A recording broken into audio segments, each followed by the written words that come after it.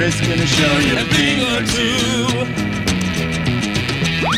You'll have some fun now with me and all the gang, learning from each other while we do our thing. Na, na, na, gonna have a good time. Hey, hey. Na, na, na, gonna have a good time. Dave and Chris coming at you with music and fun. And if you're not careful, you might learn something before it's done. Hey, hey, hey!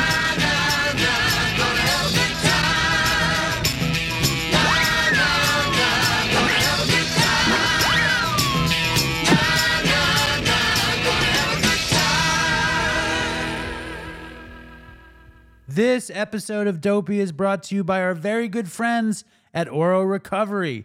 It's located in sunny Southern California. It was created by Bob Forrest and his friends, Evan, Jared, and Bob. Their mission to create a treatment center that helps people by use of connection and compassion, not of control. We have friends that go to Oro and get help from Oro. We have people who are at Oro now who are getting help, who go there because it's such an amazing place. It is a top-rated treatment center. They deal with addiction and co-occurring mental health disorders, including severe mental illness. They have amenities you wouldn't believe. Fucking sound bath meditation, equine therapy, surfing, and of course my favorite, the potentially spiritually transformative sweat lodge. If you're fucked and you don't know where else to go, check out Oro.com or just catch a flight to sunny Southern California and check out Oro. This episode of Dopey is also brought to you by our very good friends at Sober Buddy.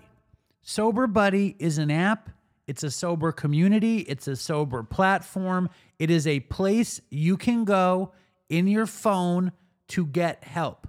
There are Zooms every week, 12 Zooms a week with really, really great sober people in them, run by the Sober Buddy hosts. I run the Wednesday Zoom at 1 p.m. Sober Buddy has sober challenges. It has a sober tracker, but it is a group of people that get better with you and help you get better. Check it out at www.yoursoberbuddy.com. It's also available at the App Store and the Google Play Store.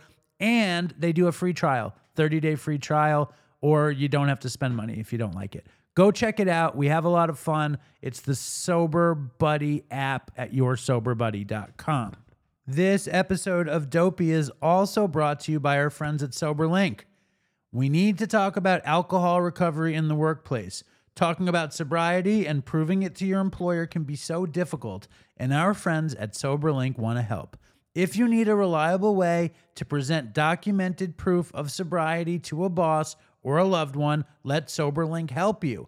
SoberLink is a high-tech portable breathalyzer system that uses facial recognition technology to verify your identity. It has unique sensors to ensure that no other air sources are being used, and it sends results directly to your specified contacts. So there's no questioning whether or not you took the test and whether or not you altered the reporting.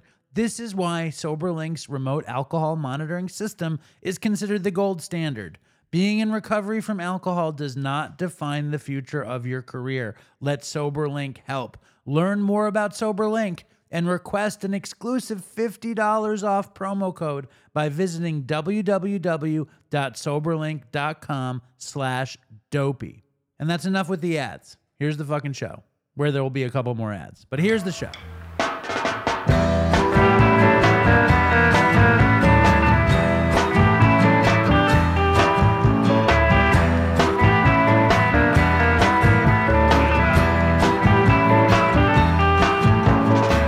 Hello and welcome to Dopey, the podcast on drugs, addiction, and dumb shit.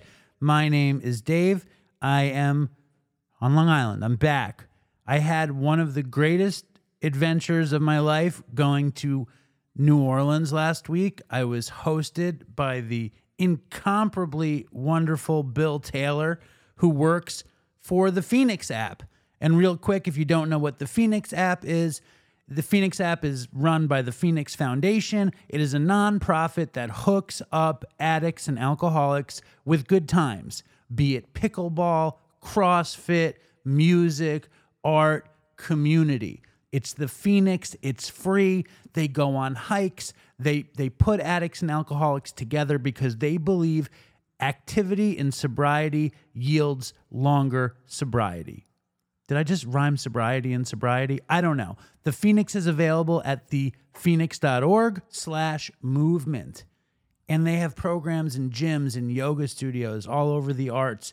And basically you can connect with people who are in recovery, sober, curious, family members. And the only cost of attendance is 48 hours of recovery. That is it. Check them out at thephoenix.org/find-a-class or thephoenix.org/movement, or probably just thephoenix.org. They had me down to New Orleans and we did an event together. And you're going to hear a bunch of the event. The event was hosted by Bill Taylor, who I said he works for the Phoenix. He also works with the Trombone Shorty Foundation. He also works with a little bit with the Rex Foundation. He also works a little bit with us. I love Bill. He's a wonderful person. He's a deadhead. He's an alcoholic and a drug addict in recovery. And I met him at Park City. And we had a really good time. We really connected nicely. So he orchestrated this whole thing. So we did a talk that you're going to hear on the show today.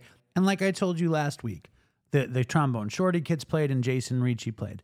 And it was a great triumph. And I'm super psyched to play that talk. But what I got to do the next day was they took me to Jazz Fest. Jeff Goldring, his wife Walton, Felicia, and Chris O'Shea. They all took me to Jazz Fest. They gave me the fucking Grand Marshal pass. I've never been treated so well. I'm going to go on and on for a second because I've never been treated so well.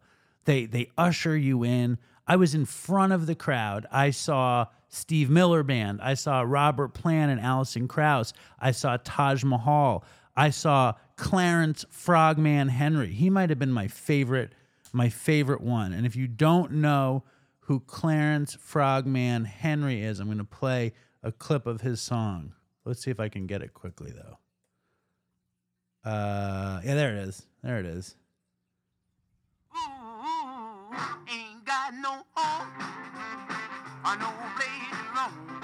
So it's very like overweight guy with no teeth in a wheelchair, and he starts playing this. Ain't got no home.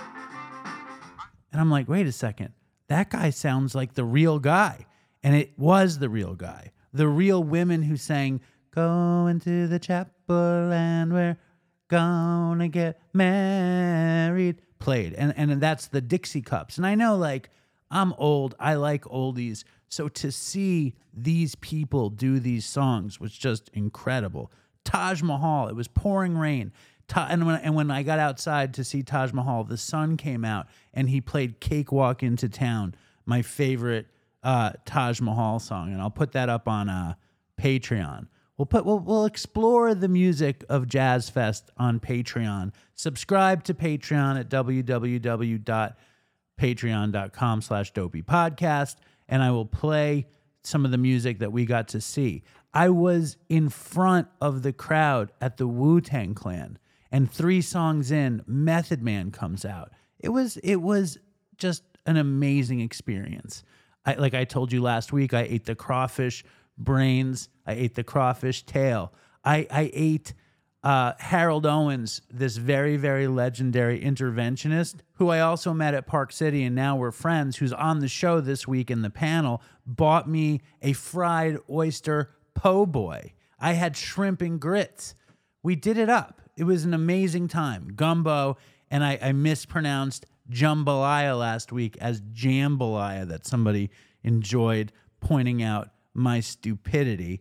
But I could not imagine a better adventure in New Orleans, and everyone made me feel incredibly at home. So I'm very excited to play that panel for you guys.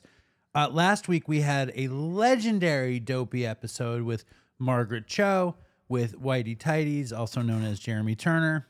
You hear this horrible noise my chair makes? Are you ready? Every time I move, it makes this noise, and I re-record. But I'm going to leave that in this time. Anyway, last week, as you guys know, was the Kratom and Boofing Spectacular, and we got a bunch of follow-up notes and emails. People could not get enough kratom and boofing, so we're going to give you a little bit more kratom and boofing. I got this voicemail that I have to play, so here we go. Hey Dave, this is Gary from Colorado, longtime listener, and I finally had a story that goes along with recent themes that I think I'd send in for you. So back in 2019, fully strung out on Xanax and Fentanyl and Adderall and alcohol and all the other alls, and I ended up getting a DUI, so I couldn't take my fentanyl and my alcohol anymore because I was getting drug tested. So I was meeting this girl, and I was getting nervous. I just knew a girl I was, setting up on a date with. And so I did something to calm down my anxiousness. And so someone introduced me to kratom a couple months back. And so I'd been taking it. That kind of calms the nerves and helps me out in the ways that, sobriety doesn't.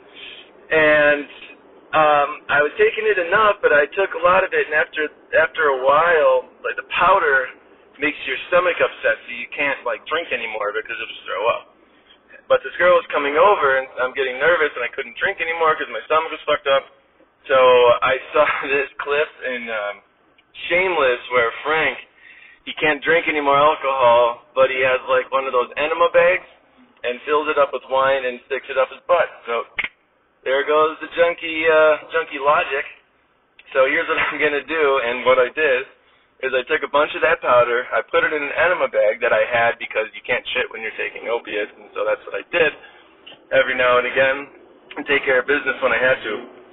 So I take a bunch of this powder, I put it in the enema bag, and I lay on the floor of my bathroom, and you get it, and sitting there butt naked with a hose of kratom and water up my a-hole, so that I can be in good shape for this girl to come over.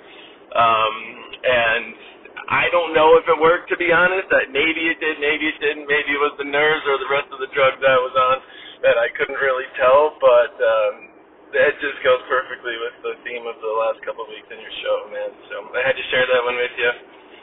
If you play it cool, if not, that's also awesome. I just got to say, you're my weekly company in sobriety. I celebrated a year on March 17th. And I definitely gave a shout out to Dopey Podcast because you guys do a lot for us people. Anyway, it's enough of me rambling.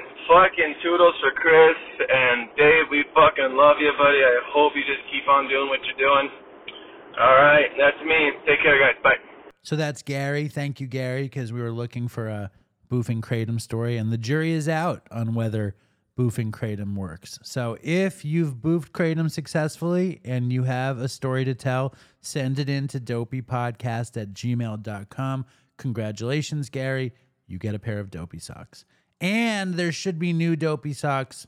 I bet you they won't come until, June or something. But eventually there are new Dopey socks coming. And even more big-time congratulations to Gary on his year.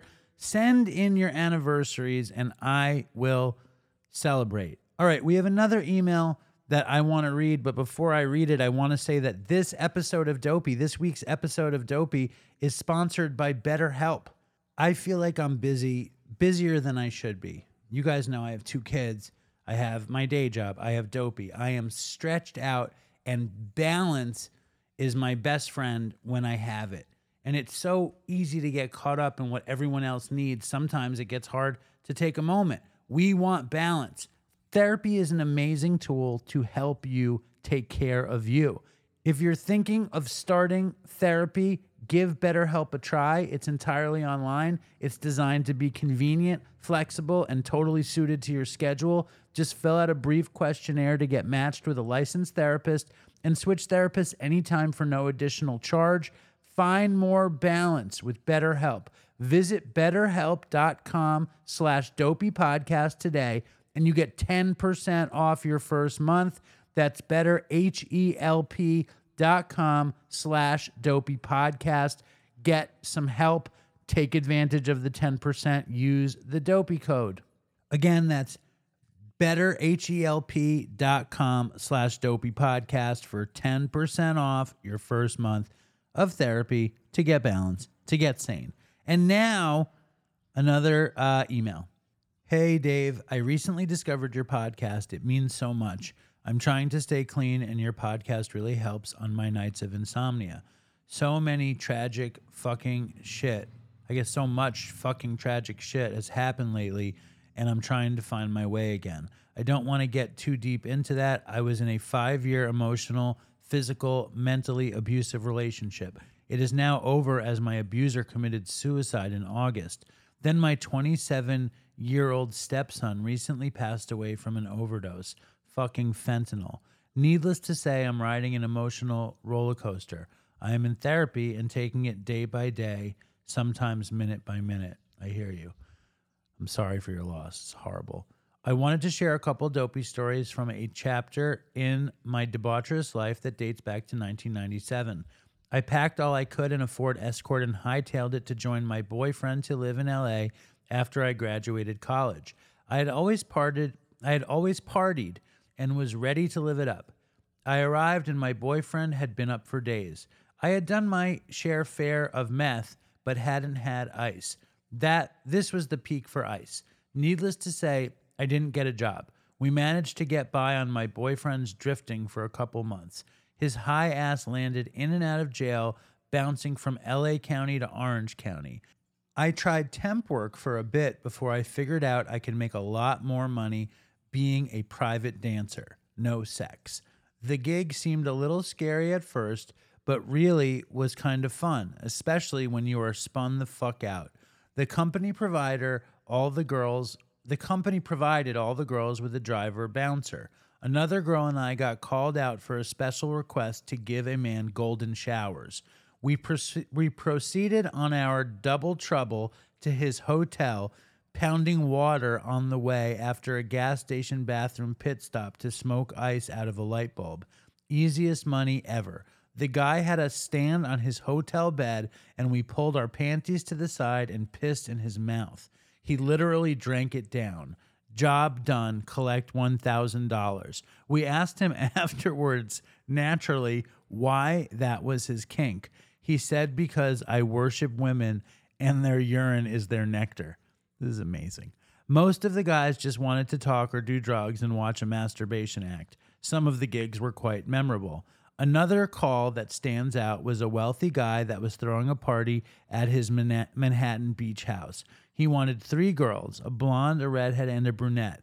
He had a buffet of party favors and games set up for his guests. Upon our arrival, we were welcome to partake. We did rails of coke and drank before we took our assigned seats in one of the bedrooms. He had the 3 of us sit on a daybed, legs spread, while the guests entered blindfolded. They were told to smell each of our lady bits and guess who is the blonde, the redhead, and the brunette. Ay, ay, ay. Looking back, I realized I'm lucky I didn't get chopped to bits and thrown in a dumpster. I did keep the gig for about 3 months and managed to visit my boyfriend for weekend visits in county the whole time. I will say visitation at LA County was much scarier than any gig I went on. Thanks for letting me share. Much love to you and the Dopey Nation. And of course, toodles for Chris. Wow. Now that's a serious dopey email. Again, I'm very, very sorry for your struggles right now, but I appreciate the story, especially the urine drinking man. I think that's great. You get socks. So send me your address and I will send you some socks. I'm not going to say her name because she doesn't want me to. And if you are out in the Dopey Nation hankering for a free pair of Dopey socks, all you need to do is tell the worst thing that ever happened to you. Make it funny, make it dopey, make it short, and then you're in. We're going to get to this panel in New Orleans, Louisiana. But first, I want to tell you guys that this episode of Dopey is brought to you from Lucemira. Lucemira is a non-opioid prescription medicine used for adults to help symptoms of opioid withdrawal that may happen to you when you stop taking an opioid. Obviously, if you're addicted to opioids, getting off of them is horrible. It's one of the worst things I've ever been through. Lucemira It doesn't completely prevent symptoms, and it is not a standalone treatment for opioid use disorder, but it can be effective when administered alongside a comprehensive treatment plan. So if you're looking for a little help with your opioid kicking, check out Lucemira. But remember, Lucemira can cause serious side effects, including low blood pressure, low heart rate, and fainting. Watch for symptoms of low blood pressure or heart rate, including dizziness, lightheadedness, or feeling faint at rest or when quickly standing up. If you experience these symptoms, call your healthcare provider right away. After a period of not using opioid drugs, you can become more sensitive to the effects of opioids if you start using them again. This may increase your risk of overdose and death. Tell your healthcare provider if you take benzodiazepines, barbiturates, tranquilizers, sleeping pills, or drink alcohol, as taking any of these with Lucemira can cause serious side effects. The most common side effect of Lucemira includes low blood pressure or symptoms of low blood pressure such as lightheadedness, slow heart rate, dizziness, sleepiness, and dry mouth. Lucemira is available by prescription, and only a healthcare provider can decide whether the product is appropriate for you. To find a provider who is right for you and to get more information about Lucemira, visit lucemira.com or call 1-833-LUCEMYRA. Again, that's 1-833-LUCEMYRA. All right. If you want to support Dopey, join Patreon. That's the best way. I have a video of me and Fentanyl J making chicken drumsticks in the air fryer. There's, Ray was on last week. Aaron Carr was on last week. Tons of Just for Today meditations. We went back to the beach last week with Evan, handsome Evan, and the new addition Doug on Corey Beach. So check that out at Patreon. If you listen to Dopey for free and you wish you had more Dopey and you wish that you could somehow support the show, sign up for Patreon. That's what you should do. Now it is time to play the panel.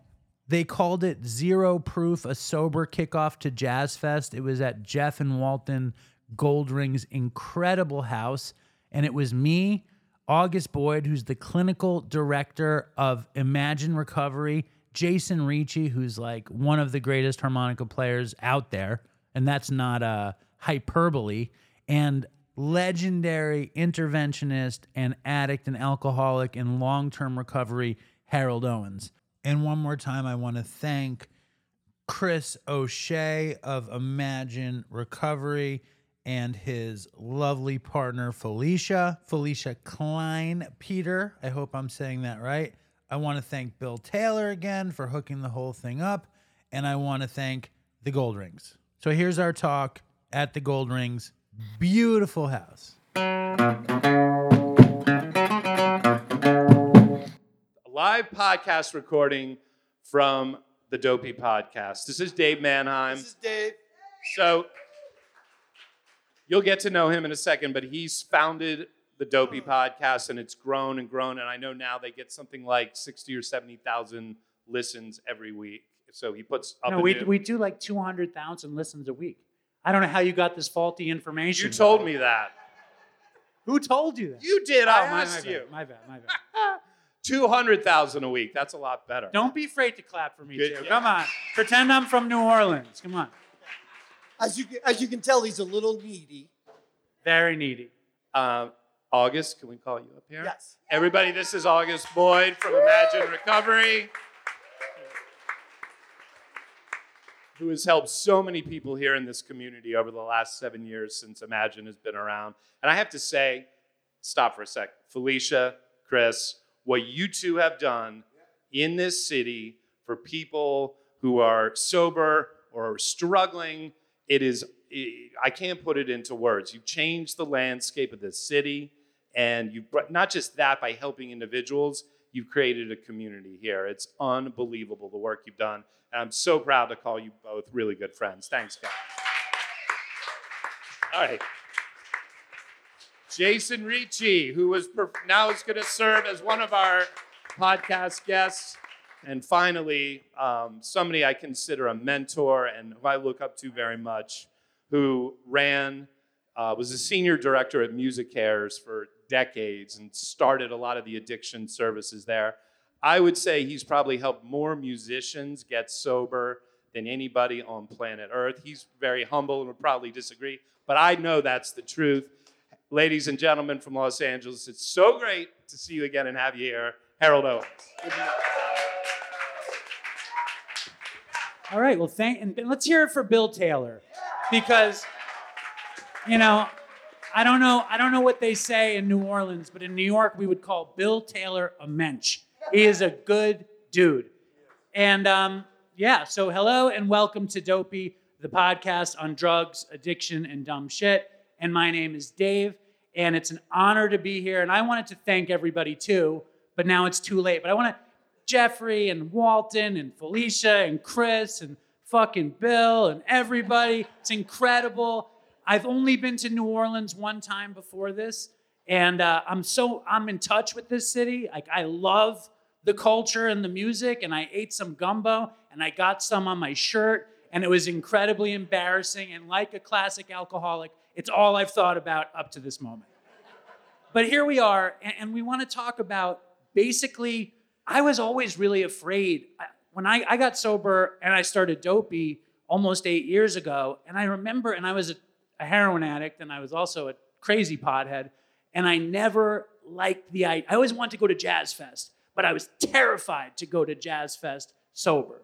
And then it happens that I get to come to Jazz Fest in this sober way. So I want to talk about what we do as recovered people who used to love, because it's like you don't get into recovery if you didn't love using. It's just part of it, you know? How many people here are in recovery, by the way? You can, and clap for yourselves. Let's give ourselves a hand. This is like the feel-good event of the decade. They wouldn't even let me in a place like this years ago. So I want to talk about like how we can handle these kinds of things, sober and having fun. But first, I want all of us to kind of talk about the end of our run and how we found recovery. And August Boyd is the clinical director of Imagine Recovery. And Imagine is very beautiful. It's covered with rainbows and art. I was over there yesterday. You guys should check it out if you haven't. And August, what brought you into this disaster of recovery? Ooh. First of all, I'm just really grateful to be here. And I was like really nervous, just like, and sat down and I'm looking at everybody and I'm just thinking that there's so many folks here in recovery that I know that I'm being loved right now. Nice. So thank you for that. So what brought me into recovery? Survival instincts. I had really gotten to a point where I was not really able to function. And so I came into recovery, I think just, like trying to survive, and also maybe a sense of obligation to the people who loved me, that I would keep trying, and all the while really doubting that I would ever live sober, which is so wild that now I'm sitting here. Right. And it's such a different place than where I was. All right. Well, how uncomfortable was the beginning of your recovery? So uncomfortable. Right? Yeah. I was literally terrified of everyone and everything. And now look at you. Still a little terrified. Well, just still definitely a little terrified of everyone and everything. Just really lost. What I really want to know is like, how did you start getting on the path? Because you've been sober for like 14 years, right? It's been a while. And so like, what was like the beginning like? Yeah, so the beginning was really hard. I wanted to use all the time. Being sober was like trying to breathe underwater. It felt like the absolute wrong thing to do. And like I was just like a raw nerve all the time. And I lived with a pretty strong daily obsession to use for about the first 18 months. So it was pretty brutal. And I, all the while, was just learning how to feel my feelings and live not numb, I guess. Do you remember what it was like when it started to feel a little bit better, when like light came in and like you were breathing and it was okay? Do you remember that period? Like definitely. And those memories are all memories of me being in recovery community. Right. That the unconditional love, the unconditional positive regard that I would get from people was when that light started to happen. And also just being around other people that felt like me. I know that what I'm saying right now, I'm not the only one here that felt this way. And being able to see that and not feel ashamed, and to just have other people Totally. there to support me. I kind of thought that nobody ever wanted to be around me, and I was so isolated when I first got sober that people telling me to keep coming back was like, what, really? No, it's shot. When the first time I went to a 12-step meeting this time, it was a 7-day-a-week meeting, and somebody said, we'd love it if you came back tomorrow. And that changed my whole life. Yeah. I never thought that anyone would want me back anywhere, unless I was spending money or whatever. Jason, I heard that and look, Jason is fucking sick harmonica player. I play harmonica, and it's like, I'm going to throw my shit away after here. It's like devastating to me to be involved with somebody so incredible. It was amazing. Thanks, Dave. Amazing. Really, really special. Appreciate you, bro. Now tell that horrible story when you got to Imagine Recovery. Okay, well, so if you were to ask me what it was like first getting sober, the answer would be which time? This time. Right, this time. Well, the last time was not actually at Imagine. That was the second to last time, right? Okay, maybe then that time first. Okay, wait, the time of going to Imagine? Whichever one was worse. My wife, Caitlin found out about Felicia and Chris. I had moved back here, had a solid AA group in Indiana where I had been incarcerated, and then got out and stayed in AA and did good, and then thought I was good to come back here. Right. And I wasn't. Right.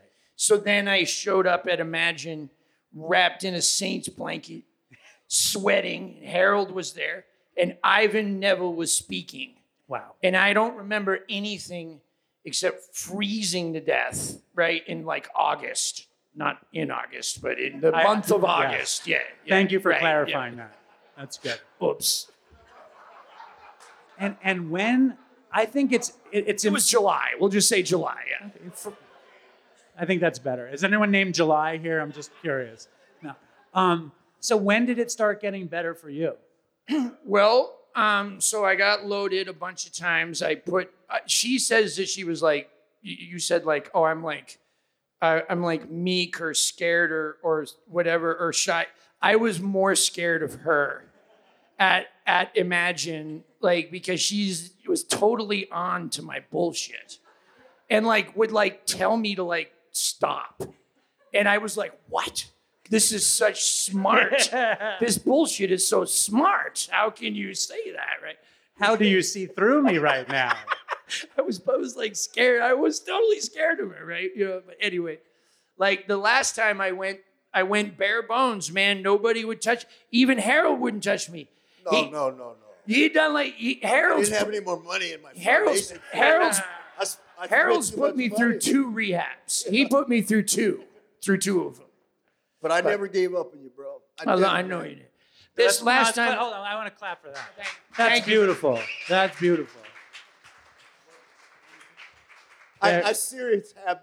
I mean, me and Jason. I even spoke to your mom. I know you were in jail, and I remember speaking to your mom, and I just, instant connection. Every time I talk to families, man, it gets me because I know what my family went through with me, and they didn't know what to do. They'd done everything and really nothing in that sense. They didn't have a pathway to help their poor son Harold, who was sleeping in his car and exhausted all my jobs. I've been in tons of rehabs, Jason. That's why I never gave up. Love you, bro. You never fucking know when it's going to. Ivan was in a ton of it too. Yeah, so I'm not alone, but I don't know. The last time, like, I wish I could say that it was like, because I have like such an after-school special story, right? Like I got the drugs, the prostitution, the jail, the prison, the robbing people, the whole thing, right? And like, but none of that was sufficient for me to really want to quit. Like I quit the first time intellectually for music because I knew like I couldn't smoke crack and be a positive, touring musician, right? How did you figure that out?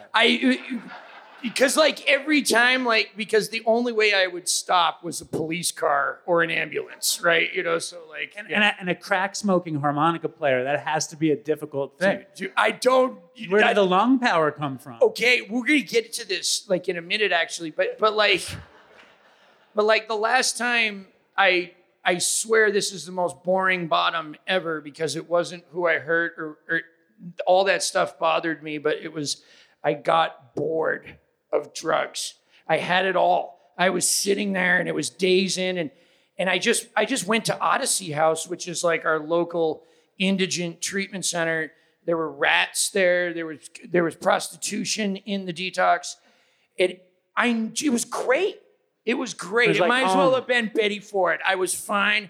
I got out. I got loaded one more time just to test it, and I didn't want it anymore. I was and like August, my first 12 years I was sober. I wanted to get high every single day, and for the past 4 years, I haven't had one urge, not once, not one urge to get loaded. But I do everything that everybody told me now. No matter what, but I did have a spiritual experience. I feel loved and I feel forgiven. And the thing is that came from something abstract and beyond. And then the funny thing is I looked around and there was Joe Gelini, and there was Anders, and there was August, and there was Harold, and there was my wife, and there's people that had always been there the whole time, Dave. I just couldn't see it because I couldn't forgive me. But once I forgave myself, I was able to see the forgiveness that was offered to me the whole time. And they asked me, we'd love it if you come back tomorrow, right? And I was like, holy crap, I want to come back. Yeah, I'm like verklempt over here. It's very emotional business. And I'm just curious, and you don't need to have to come up with a real absolute, but when you talk about that spiritual moment, and we talked a bit about it last night, where do you think it came from? I know you're talking about higher power, but what was the inspiration that it touched you? Because we're always in our higher power's presence. I can do this. Yes. So at the end of the chapter, how it works, it says that we were alcoholic and could not manage our own lives. And then it says B, probably no human power could relieve our alcoholism. So my introduction to that love and forgiveness was that I absolutely tested every single human power there was and lived to tell about it. So it wasn't music, it wasn't dope, it wasn't the booze, it wasn't women or men, okay? It wasn't a career, it wasn't a psychiatrist, it wasn't a rehab, it wasn't a sponsor. I wore through that, and somehow, by the grace of God, I lived to tell about it. And from that day was implanted in me a permanent gratitude. And yes, I nurture that every day. And yes, I lose that. But never, it is so true that my worst day now is better than my best day ever. And even my worst day now is a lot better for everybody around me, right? Right. I believe it. And the coolest thing is that we can have that moment in a million different ways. You never know where it's going to come, and you never know how it's going to come. And I want to know, how did you get in, Harold? I mean, all I know about you is you dropped acid with Timothy Leary. You get everybody and their mother. Not with Timothy, just his band of brothers. I'll say that. No. Hold on. Let's hear it for Harold and Timothy Leary really quickly. Harold is a legend, and I'm awed just to be talking with him. No, listen, I had gone to rehab. The first time I went to rehab, my mom dropped me off at this place called Synanon in Santa Monica. Oh, not Synanon. Yeah. In fact, Donnie has a great podcast about that whole cult. It's a fucking cult. But at the time I was there, I was 22, and first time around, they said it was a life, you got to be here it's a lifetime program. When you leave, you're cooked, you're going to use, blah, blah, blah. I left, I used, and that was in the mid-'70s, and until 88, I'd gone in and out of treatment centers. But here's the deal. Every time I got, and never, ever did I, number one, even go to AA. They didn't, back then, they just didn't have, they wanted you to stay around their own community. But every time I left, I didn't have a community. I didn't have a band of brothers. I didn't have I didn't have a vehicle that would get me to the next level. I wanted to somehow be transformed and have an experience that would enlighten me on my own. So I never sought out a community. I did this. My first 30 days out of rehab, last time, I was like this. I was standoffish, back of the pack, but I was still standing there looking in. And it was not until I found my tribe, my community, the people like-minded that had something going on that I couldn't identify, and I leaped in, I took that dive in. That's when I started feeling a part of it. And that would change for me. And I would say about that moment of a spiritual awakening of sorts was I was driving back. My buddy and I had worked, I was working at just the worst job in the world. I was selling farm tools. I was in LA selling farm tools. Amazing. To fucking Iowa. Amazing. Or somewhere, or, to farmers every morning at 5 o'clock waking up. I got, this is terrible, man. This is horrible. And the sun was going down. We were going to a meeting. And then my buddy says, yeah, but I got some hope these days. And I said, you know what, Ira? You're right. Look how beautiful it is. And we were going to a meeting, and I was safe, and I had a place to stay. I went to a sober living, and it just did it for me. Isn't it incredible when you don't go out? Like when you start putting the days together? Because we all go out, we come back, we go out, we come back. And then if we're lucky, we get to stay and accumulate time. And it's like to hear, and was that the beginning of this journey? Yeah, that was the beginning. And how important is the Band of Brothers? I mean, like I go to a meeting on Long Island, 3 or 4 days a week, 8 in the morning on the beach. Yeah. They call it. See? But this is the Band of Brothers right here? I'm just saying, we're part of a big band. Everybody here that raised their hand, we're part of this band. Right, and they say... No matter where you are, by the way. Exactly. Right? It's the watering hole of freaks and weirdos. It's the land of broken toys. That's right. And I feel so at home. I was like nervous about doing the podcast, and the second we started talking, I knew it was gonna be okay. Well, you had Jason, so... I know, he's a powerhouse.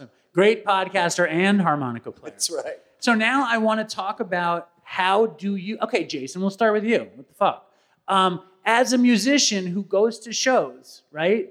And you would smoke crack before shows, you get probably... Never? You never did? Never? Because I'm the worst. This is going to be the most shitty answer ever. Okay, that's good. So brace yourselves, everybody. So I never had a problem going to like jazz fest or blues festivals or clubs because when I was doing drugs, I was way too fucked up to be anywhere near the public. So I barricade myself in rooms where I put mattresses over windows, I lock doors, I crack and porn, and it goes for days. And if I have to do a gig, I do heroin to stop doing crack. And then I get kind of clean, and then I go to the gig, and nobody knows, right? Because I'm more or less sober at the gig.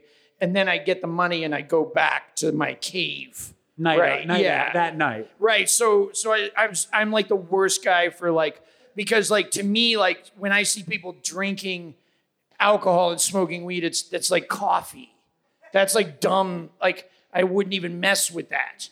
If Jazz Fest was like just people smoking crack and having sex, that'd be a problem. I might need to call Bill for a send me a friend in there. Yeah. That would be triggering. Yeah. Crack and sex fest as opposed to jazz fest. I hear you. But like on the road though, I did use send me a friend, and it wasn't so much because I wanted to use, it was because I was a mess. I was just a mess. And I needed somebody that knew what it was like to be a mess. And so for those of you that don't know, send me a friend. I found out about it through Christopher, and they introduced me to Anders, who I had known but not really known. And Anders was like, yeah, man, let me hook you up with these people. So when I got sober on the road, I would email Bill my dates, and every single town that I went to play, a person from AA or NA showed up at my gig and met me, and we would talk program and sit there with me. And then after the gig, they'd be like, are you good, brah? And I'd be like, yeah. And then we'd go home. Yeah. Right. Let's hear it for Send Me a Friend also. Awesome. Because first of all, Send Me a Friend is really the reason I'm here. Like, that's how I met Anders, and that's how I hooked up with Bill, which got me here. And secondly, like, when we started doing Dopey, like, as a show, I didn't know what it was, but when I listened to it for the first time, I tend not to listen to it because I make it. But when I listened to it for the first time, I was like, this is kind of good because I feel like I'm being kept company with this thing. And you hear one of the greatest new catchphrases, maybe it's not that new, is connection is the opposite of addiction. And when we have each other, we have each other. And more importantly, when we have each other, we can have fun. And really, there's no point of any of this. You can be the Dalai Lama sitting on a hill, the most spiritual person in the world. But if you're not having fun, none of it matters. You know, we're here because we love to have fun. Did you struggle because not only is she the clinical director of Imagine Recovery, she's also a conga playing healer. She's a musician. And also, can I add, Yes. she also runs the Music Cares New Oh, yeah, Orleans I knew that. division. I forgot about So that. she was there for all of the bullshit. First of all, how bad was Jason? Let's start with that. Full disclosure. Come on, you could say. You was were bad. a little irritable. And man, I just, I saw myself in you. And, We all see ourselves yeah. in ourselves. And right? so there was just so much love, just right off the bat. And just, earlier we were talking about kind of that spiritual experience thing. And Harold, I don't know if you know this story, but thinking about, I didn't have like a burning bush moment where I was like, higher power. But those things that kind of really started to get me like moving through the really hard days was when you get these little glimmers that like you're on the right path. And so I was in rehab. I had spent, my father had passed, and I had inherited some money that I completely blew through. And I had just a little bit left, and I called this treatment center, and I was like, please take my money. I don't want to use anymore. Like, I can't even fathom spending the rest of this money. So I spent my last dollar, went with a backpack to rehab, and around like day 45, like I had no idea what I was going to do. I had no money. I felt like I didn't have a lot of support. And I get this letter in the mail, and they're like, August, you have mail. And I'm like, who even knows that I'm here, let alone wants to send me mail? And it's a letter from Music Cares. Mm. And so apparently in a blackout, I applied for Music Cares funding before going to treatment. Complete blackout. And y'all gave me money for sober living. And I mean, what greater sign like could there be than like, I'm gonna get emotional, because I mean, that was really this idea that like maybe I could make it. It's so important to hear like my story and yours, because somebody did the same thing for me, which is why when I work with people, I want to give them as much I want you to know I got your back, right? Got your back. And that's because somebody had mine. Yeah, it's amazing. And when we're capable of actual love, it's like the most amazing thing. It's like, because I was incapable of love when I was using. And my moment came begging my daughter's mother to let me smoke weed and still see my daughter. I was on Grand Street in Manhattan. It was 98 degrees in August, and I'm at my computer typing a letter to my daughter's mother. Please just let me smoke pot. I can be a good father. Just let me smoke pot. I was 41 years old. I was a heroin addict for 15 years, and I saw myself writing the letter, and I was like, maybe I don't need to smoke pot. Maybe I'm going to try. And I went to a meeting the next morning, right? And there's this kid, and he's celebrating 10 years, right? And I was like, who the fuck is this kid? Fucking 28 years old, celebrating 10 years. Beautiful kid with tattooed sleeves and handsome. I'm like, horrible. And I went up to the kid to kind of like tell him to go fuck himself, basically. I don't know why. Like, I don't know why I should resent this kid, you know? I mean, because I'm an alcoholic, that's why. And I go up to him and he goes, oh my God. He goes, how many days do you have? And I said, I don't have any days. I said, I'm just here. And he goes, well, maybe today will be your first day. And I was like, this fucking kid. And I was like, but I said, well, maybe it is going to be my first day. And I went home and I had a stoner's paradise in my cabinets. I had jars with strains and labels, everything I'd always wanted. And I called my best friend and I was like, come over, it's yours. And he took it. And the next morning I went to that meeting and the guy said, we want you to come back, which was it was life-changing. And I went to a meeting today at 7 a.m. It was 3 alcoholics. We shared 3 times each. We triple dipped. We went around 3 times. I've never seen anything like it. But when I left, I felt so much better because I had been there. Harold, because you're so into music and so involved with the world of music, was it ever uncomfortable sober going to a show in the beginning? Not this time. Okay.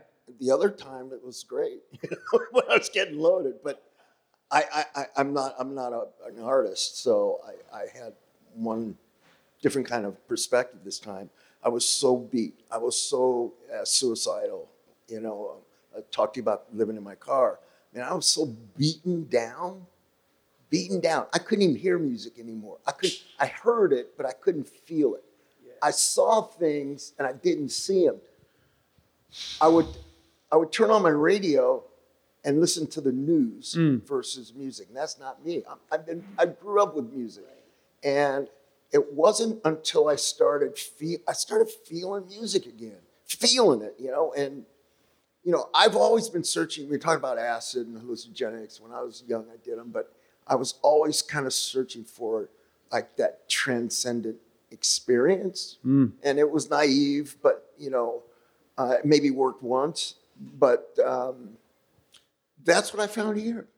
Come on, so the first time I went to a festival sober, come on, I was communing with my, you know. It was happening. It was happening. It's amazing. And I was feeling, I had chills. I had tears in my eyes. And, you know, all that stuff that I hadn't felt for years getting loaded, you know. So it's like that magic. It's that magic. Yeah. And I know that, like, when we have fear and we show up and our friends are there, we get that magic, you know, and that's what this is. And before we're done, I just want to ask you, did you ever put liquid LSD in your eyes? No, but I shot it. You shot LSD? More than once, I hate to say it. Look at this. Harold wasn't going to disclose anything, and he's fucking mainlining LSD. No, what is going on? I was kind of I took acid a lot when I was younger. It's just, you could tell. You could tell. That's why I'm like 16 years old. My mind. Yes. I always say, I relate. I love kids. I love working with young artists and when they're young, because I get to watch them if they stay in recovery, just, you know. Wait, hold up. Tell us about the time you shot the acid, though. Come on. I had to stand between 2 doorways in the kitchen. And it was nuts. Yes, thank you. I appreciate you disclosing that. Let's hear it for Harold, because he's telling his truth. And I have to say, I'm so grateful to be here and to do this. And I think we should stop on a really good note. Thank you guys so much. And I was going to ask August a question. Yeah, ask, please. August, yeah. This is really important. You know, how did you, once you got your feet back on the ground, I'll tell you, I didn't know what the hell I was going to do when I got sober. Everything else I'd done in life, I didn't know it to play later. But then it was like, what the fuck am I going to do? You know, and I wanted to ask you kind of the same question. What got you into the field? That is a good question, Harold. Tell us everything. Okay. So when I got the Music Cares Scholarship, I could go anywhere in the country for sober living, and I knew I couldn't go back to Los Angeles. And I had this like divine kind of belief that New Orleans was going to be my sober city, and everyone thought I was absolutely crazy. That's awesome. And I wanted to come here because I wanted to study the music. And in terms of like direction, I don't think I ever felt like I had a sense of purpose. And when I first entered recovery, I remember feeling so grateful that my sponsor was like, August, your purpose is to stay sober and help other alcoholics achieve sobriety. And I was like, thank you. Yeah. Thank you. I've been like looking for this roadmap of like what I'm supposed to do with my life. And so that became my jumping off point. And that's what I did. I threw myself into service work. I threw myself into the rooms and made that my primary purpose. And when I moved to New Orleans, I was Carlo Nuccio, who's not with us anymore, so bless him. I met him, and he gave me a space to kind of put my drums and to just be able to play. And that's kind of how I started getting gigs, because people would hear me like shedding outside the room. And I started playing, and I got really into playing music. And so I did that professionally for a while, and it was awesome. And then I kind of about maybe 2-3 years into sobriety, my body kind of started to break down. Like I was like, man, I got sober and my body fell apart. But really, I think it's just like the wear and tear ended up like catching up to me. And I was having a really hard time continuing to play professionally, just the physical piece of that. And so again, I was kind of lost, like, what am I gonna do? And I returned to that initial purpose of, my purpose is to stay sober and help other alcoholics achieve sobriety. And so I went back to school and I got my master's in social work and didn't start off working in addiction. It landed on you, just like it landed on me. Yeah. Exactly. Yeah. Yeah. Well, I think New Orleans has, that you landed here, so much you're going to give this community, as you have already, so much. Thank you. It's an honor. It's great. Yeah. It's incredible. And I think Harold and August get to work with alcoholics and addicts in this very direct way and help them. And all of us as addicts and alcoholics, our purpose is to stay sober and try to help the next person. And the fact that we can do it in whatever way we can, if it's holding a door, if it's pouring some coffee, if it's saying hello, it's spreading love. The surface work we're going to do, you guys are going to do. You're not doing it right now. No, I'm going to be there, but whoever's setting this up, all of you are going to make Jazz Fest a different place. It's not going to be the same. 100%. I did the same thing at Coachella 22 years ago. First meeting at Coachella, and I was the only one there. Did you triple dip? I triple dip. And now it's very strong. Well, I think we all have an incredible opportunity, and I'm just grateful that you guys let us do this. And Harold, do you have any other questions for them before? I put my moderator hat on. Dude, it's good. Thank you. Help me. Do you have any? No, do you have nothing else? Jason? August? I'm good. All right. Well, thank you guys so much. And actually, I want to say one more thing. I want to say something. Shout out Jimmy. Shout out Jamie. I want to say one more thing, that when I started Dopey, I didn't start it by myself. I started it with a very close friend of mine named Chris that I met in treatment. And the show was meant to be just the stupidest things we had ever done around addiction. And, we podcast on drugs, addiction, and dumb shit. I started it when I had 4 months clean. And basically in the beginning, it was just making fun of Alcoholics Anonymous, making fun of this kind of stuff, making fun of using, how we almost died, this, that, and the other thing. And then my partner relapsed and he died while we made the show. And his name was Chris O'Connor. And I loved him, and the show wouldn't exist without him. And we never would have imagined anything like this ever happening. And if I don't mention him, I've done a horrible disservice. And he loved Dopey like I did, and I know he would be very, very excited about this. And we end every episode of Dopey by saying, I would always say, stay strong, Dopey Nation, because it was like, I would play the fake preacher. I'd be like, stay strong, like those guys do. Stay strong. And I'd be, stay strong, Dopey Nation. And now there is a Dopey Nation. And Chris, because he was incredibly annoying, at the end of every show would say toodles. And I would say, you don't have to fucking say toodles every show, Chris. And he would say it anyway. And the fans loved it. So now at the end of every episode, we say, stay strong, Dopey Nation, and fucking toodles for Chris. And that's it. Stay strong, Dopey Nation. Yeah, stay strong. Thank you, guys. So that's a trip, right? Fucking live Dopey. Who knows? Maybe there'll be more storytelling live Dopey events coming soon. There is definitely one coming October 7th in New York City, a little thing called DopeyCon IV. We're not going to number any of these things again, but DopeyCon IV, which is, of course, DopeyCon 4 in Roman numerals, is too delicious not to title. October 7th, New York City. Get your tickets. It's officially booked. It's happening. So come. And what'd you guys think of the live Dopey shit? It's weird, but it was really, really fun. And I don't know who's keeping track, who has a calendar out, but when Fentanyl J came, when he first came on, he thought sentencing was coming in April. And now, it's May. It's fucking Cinco de Mayo today. Arriba. Whatever you say. I can't really roll my R's well enough to do a good Mexican scream. But it's the first week in May, and Jay is not sober, but I love Jay, and I want to have as much of Jay on the show as we can. So here's me and Jay. But before I play this clip of me and Jay, I want to give a big shout out to Dopey intern Claire. So we're gonna give a big vape knock to Claire. We're gonna give some cheers if I can hit it. Claire is a wonderful contributor to Dopey.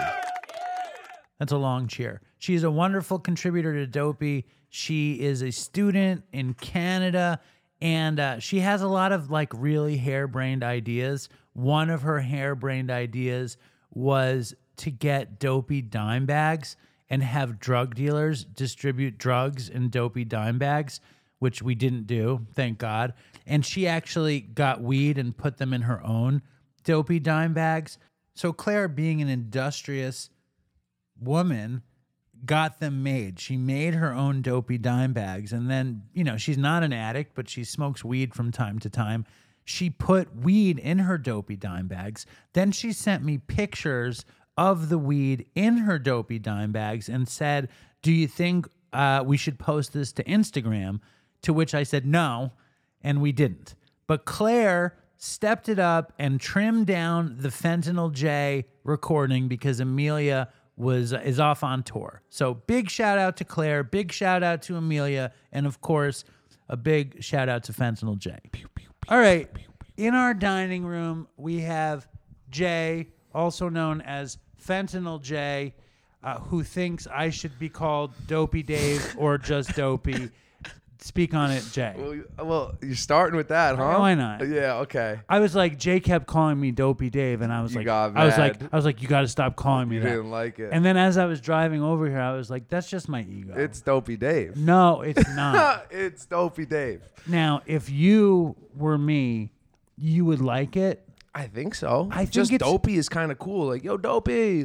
But I think it's because you're from the Lil Yachty generation. You're from people I they watched have Wu-Tang, bro.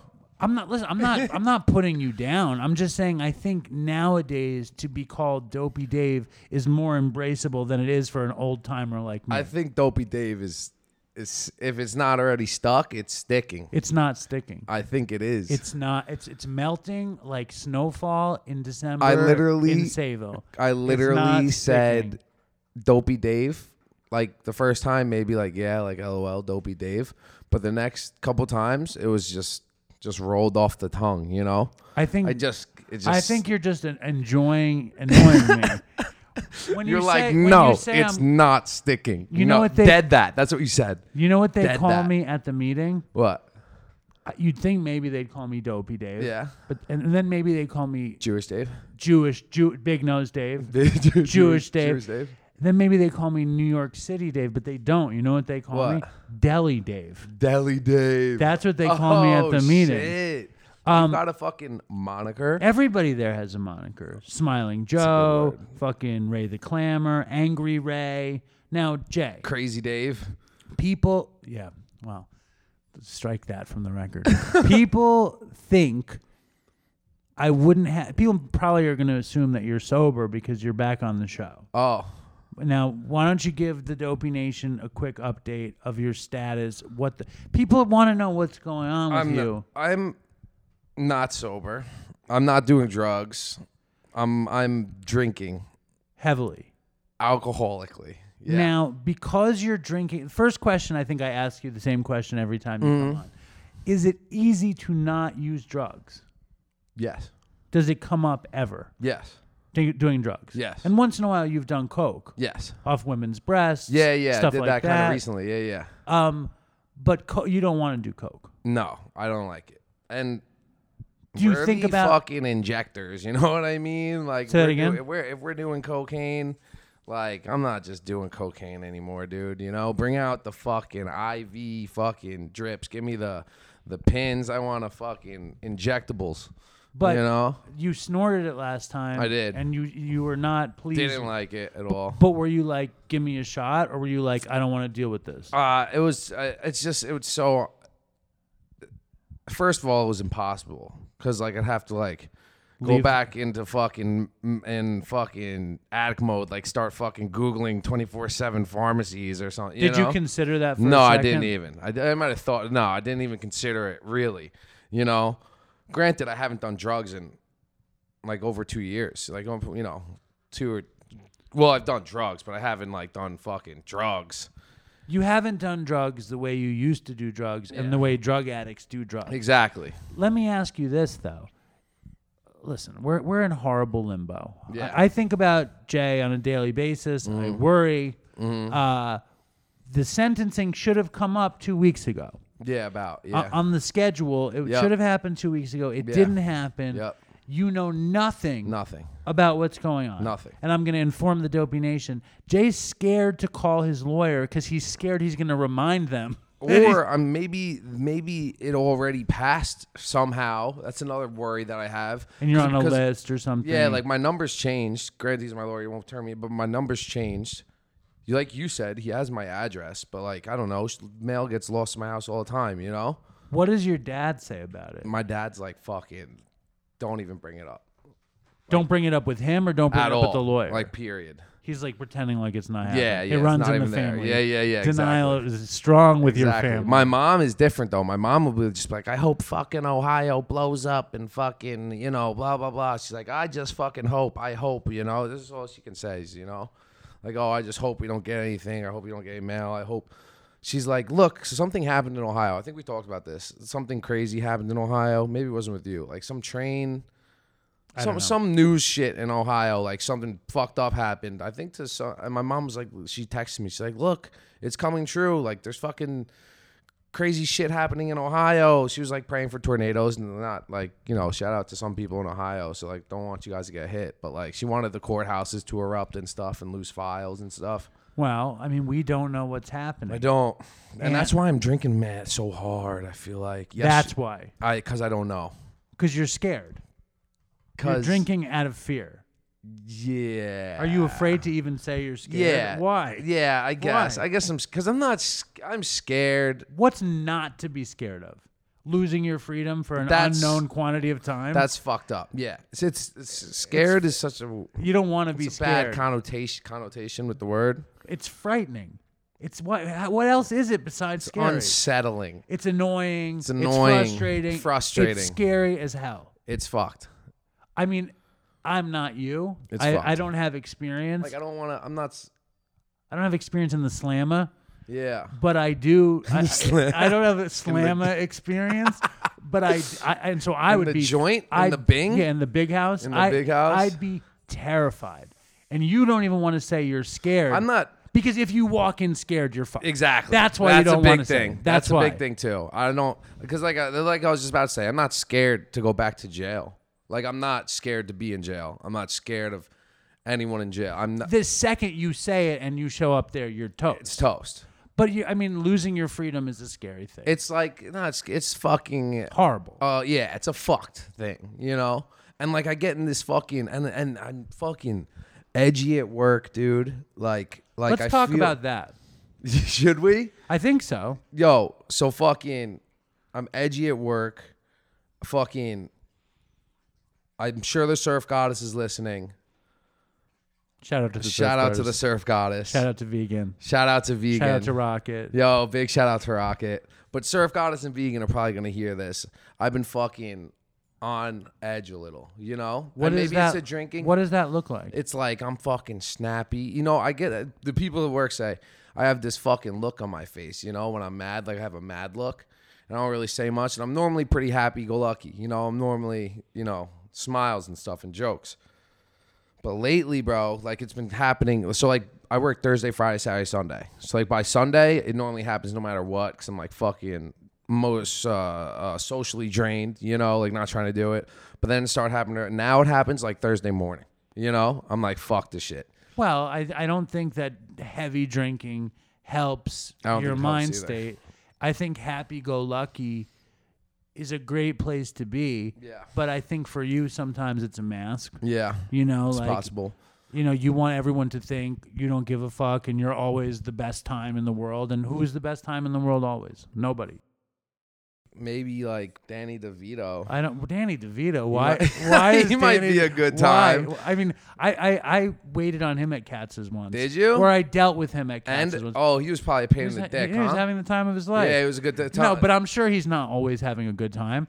I don't know. He seems like a guy that has a lot of fun. Why Danny DeVito? I just Why felt- out of every name in the book did you pull out Danny DeVito? He doesn't look like he's having He that looks good like time. a good time though, you know? I think that's interesting. Also. Now, I think, first of all, waiting tables is a thankless job.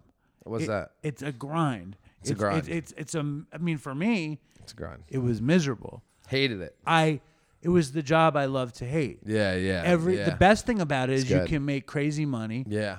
The best thing about it for me was I learned how to earn money. Like, and I mean earn. Yeah. Like every dollar is fucking earned. It's true. You kill yourself. So at the end of the day, when you're counting that money, you're like, I remember this bitch. It's true. I Fuck got her. the 20 out of her. Yeah. This guy left me 12, but he should have left me 18. Yeah, fuck him. Fuck that guy. Yeah. That guy left me 40. He should have left me 20. That's a good dude. He's solid. Oh, yeah. You know, I like that guy. Yeah. But it's like I learned a lot about life doing it. Me too, But dude. what I really learned was I don't want to do it. You know what I'm saying? Like, that's what I really learned. I don't want to do it. Oh shit. I like it because I need something social. I need something with people. High energy. You know? And also you love that idea of what you put in, you get out, and you love being able to really earn to earn the pants off of everybody else.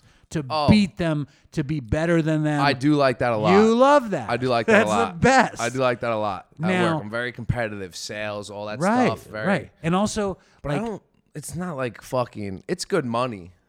It's great money. It's great money if you don't have an education. Yeah. It's a great hustle money. It's good hustle money. You know? But I getting so mad, dude. Like, I'm like reverting to fucking like, bro, as it gets closer, like I'll fucking, you know, there are like some no words in jail, right? You can't call someone a bitch or a punk or anything like that, right?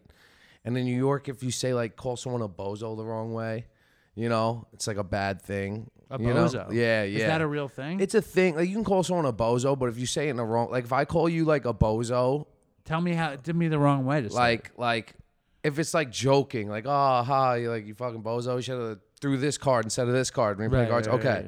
but if it's like yo, you fucking bozo, you know, it's like Shots fired At kind least of for thing? me, it's like I don't know. I can't speak for everyone else. I can speak for everyone in jail when I say if someone calls you a bitch, they want to fight you. You know, is a bozo good in jail or not good? no, see, That's a I clown. can't speak. Yeah, I can't speak for everyone, but for me, like, I wouldn't let anyone call me that in jail. So, like, Hold on though. In the restaurant, are you bozoing people? and it happened, dude, with a coworker, bro. He fucking, dude, he was like mad one night because we all have hoodies or something. He thought someone stole his hoodie. Fucking, my hoodie's got a big hole in the armpit. I know it's my hoodie. And obviously he thinks it's me. I see you thinking, should I tell this story? Yeah. Because someone's going to listen to it. Yeah. So tell the story. So he obviously thinks it's me, you know? And he's like super mad about it. And at first I'm like letting it rock. Like, okay, he's mad. It's okay. But I just have like a switch sometimes, you know? Like where I can only take X amount. It's all I can stands and I can't stands no more. Exactly. Yeah. Yeah. And I hit him with the like, you know, very snappy like, shut the fuck up about your fucking, like who, I don't know who you're fucking talking to. You're ready to fight. Yeah. Super ready to fight, right? The next day, I fucking go to work, say what's up on some distance kind of thing. No, like cool, like what's up, bro? Like last night you were mad. I said some things back to you, right. And it's cool now, Then he was like, "Oh, you fucking bozo." He said some shit like that, right? He called you a bozo. Yeah. I said, "Yo, what the fuck did you just say to me, bro?" Uh-oh. I said, "If you say that again, I'm gonna smack the shit out of you." And he says, "All right, bonehead," and I smacked him across his face. And what happened? Smacked him right across the face. What did he do? He was like sitting there stunned. I was like, "You don't think I won't fuck you up?" I was like, Oh, Jay. I know, it was bad. It was so And bad. then what happened? So bad. I What was happened? like, "Follow me to the back." It was bad. And then what did he do? And nothing. He was sitting there. He didn't want to fight you. No. He was willing to call you a bozo and a bonehead. And you know what's fucked up is this girl Jill that works there, fucking, she knows that I don't like that, right? We're close, we're friends. Yes. She fucking told her before I came in, like, "Yo, I'm gonna call Jay a bozo when he comes in," and Jill was like, "Don't do that." Hold on, but in the end, you smacked him in the face, and he doesn't fight you. No, he doesn't want to fight me. He's a good kid. So how did it all end? So like, there was like a manager up front, like a general manager up front, and he's like, "Whoa!" Like not immediately, but then he heard us like having words after. They don't want you smacking the employees. No, I don't even think he might have saw it. I don't even know if he saw it because I probably get. You were sneaky. Yeah, no, it was like a sneaky quick smack. little smack, It Uh-huh. wasn't hard, but It wasn't hard. It was like enough to let you know that I'm there, Right. But it wasn't like hard. I didn't cock back my hand or anything, Open hand. Open hand, just like not the Will Smith, Chris Rock No, smack. no. Like half of that? Yeah, Okay. like half of that. It wasn't like a whack, It was like a nice little, "Hey, I'm here," and I guess after the manager saw me all pissed off, like talking like, "Come to the You back." see, it's interesting because you're calling me Dopey Dave. I don't like it. Yeah, but Dopey Dave's. I'm not thinking about smacking you, and it's the same thing. Yeah, but you it's- did get mad though. I saw it. I know. But then as it. I drove home, I said to myself, "Is what am I getting mad about? Because he's testing me? Because That's what I said. Right. I said the same thing. I said, "Bro, like when we were cool later, I was like, bro, I don't know, like, I was like, yo, you can't do that because like I don't know what you think, like I won't smack you in the face, like I don't know if that's what you think." And he's like, "No, I don't think that. But it's like, it's not like, it's more like testing me. Yeah. Because like you don't want to be seen as a bozo or as someone that Or can as be called a Dopey bozo. Dave? Exactly. Really? It's very interesting, isn't it? Really? I see Dopey Dave like that. That's a bad, but but it's like I wouldn't want anyone calling me a bozo, but it's the same thing. It's interesting. But I think with you, I think you're jacked up, number one, because you're drinking. You have no fucking serenity, no program, no fucking any of that. No fucking serenity. But number Say that two, again. you're facing a serious uncertainty. An uncertainty that's so scary, you can't even say it's scary. And it's because not- if you say it's scary, it's like, do you think I'm not going to smack you across Yeah, the face? like Because you need it's that. like I need to prove it to myself in a way. You know? need to be that person because you're like scared you're going to have to be that person. Yeah. And if you're not that person now, then what happens? Then what happens? It's a very true thing, man. It's like a proving to myself kind of thing. Well, listen, what I want is a future where you don't give a shit if someone calls you a bozo. I want that too, and, man. And like a place where it's like you're not fucking like the world isn't gonna fucking snatch you and kill you and hurt you. And you know what's fun? And if I knew I was going to jail, like went, like I could chuck everything in the fucking butt. Not like go out and do drugs, but I could have punched him in the face. Not saying I would But have. it sounds like you like this kid. I do. He's a good kid. So like you don't want to punch him in the face. No, I don't. But that's like another annoying thing about not fucking knowing. Because like you now, don't feel bad because you didn't punch him in the face. If you punched him in the face or you gave him the full smack, you might feel bad about it. I'd now. feel bad, You yeah. don't feel bad because you gave him the little smack. Yeah. You're like, he deserved let it. him know. Yeah. Yeah. But Let him know. you know. But so wait, back to your point. You're saying if you knew it, see, I'm much older than you. I could quit my job. I could fly to fucking somewhere for a couple days. And do what? Fentanyl. What are you talking about? If you knew you were going to jail, what would be different? Easier, what would man. be different? I think I'd have a little more serenity. Why? Because at least I'm like not in the actually no. You know what it is? I'd have more conviction in my choices, no matter what they were. Okay, but open that up. That's a very vague statement. So like I would definitively quit my job. Why? Because I'm fucking going to jail. You're going to jail. You need me to tell you, you're going to fucking jail. You're gonna quit your job to do what? I don't know. Smack kids, fucking what? I don't know. Fly someplace to do what? Just to all that shit. The road leads back to worse. Yeah. Working, you have a little crew. The surf But goddess, then if I knew I vegan, wasn't Jill. going, if I wasn't going to jail and I knew that, that would be a lot helpful too. That would be helpful too. You see, you haven't answered my question. There's a lot to talk about here. First question is, if you knew you were going to jail, and I want you to really take a second to think about this, what would be different right now? Because when we started, it'd probably be worse. I'd probably be reckless. Reckless. And yeah. what would that look like? Initially, well, how long do I got? Like a week or like What? a month? In jail? Yeah, till I go to jail. I don't know. See? I feel like it's any day now. Right? So it's like, so if I knew it was happening, man, it'd definitely be worse. I'd quit my job. I'd be drinking a lot. You are drinking a lot. I'd be drinking more. You think so? Definitely. But like, I'd be going out every night. Aren't you going out every night? Yes, I'd be going out every afternoon. Afternoons too. Yep. I don't think you have any idea of what the fuck is going on. Because every time you've come on the show, you've said, I'm going to jail. I know that's happening. And you've said, I want to get sober because I'm going to jail. I know, but now it's getting real. And now you're flipping the story around. It's getting real. Yeah, I think you listen. I'm gonna offer you something. All right. It's okay to say I don't fucking know what to do. I'm going to jail. I don't know what I'm supposed to do. Should I be? Should more I reckless? continue working? I mean, I think you should fucking get as stable as possible. Because what do you need to go in there totally off balance for? Yeah. Like, what good does that do?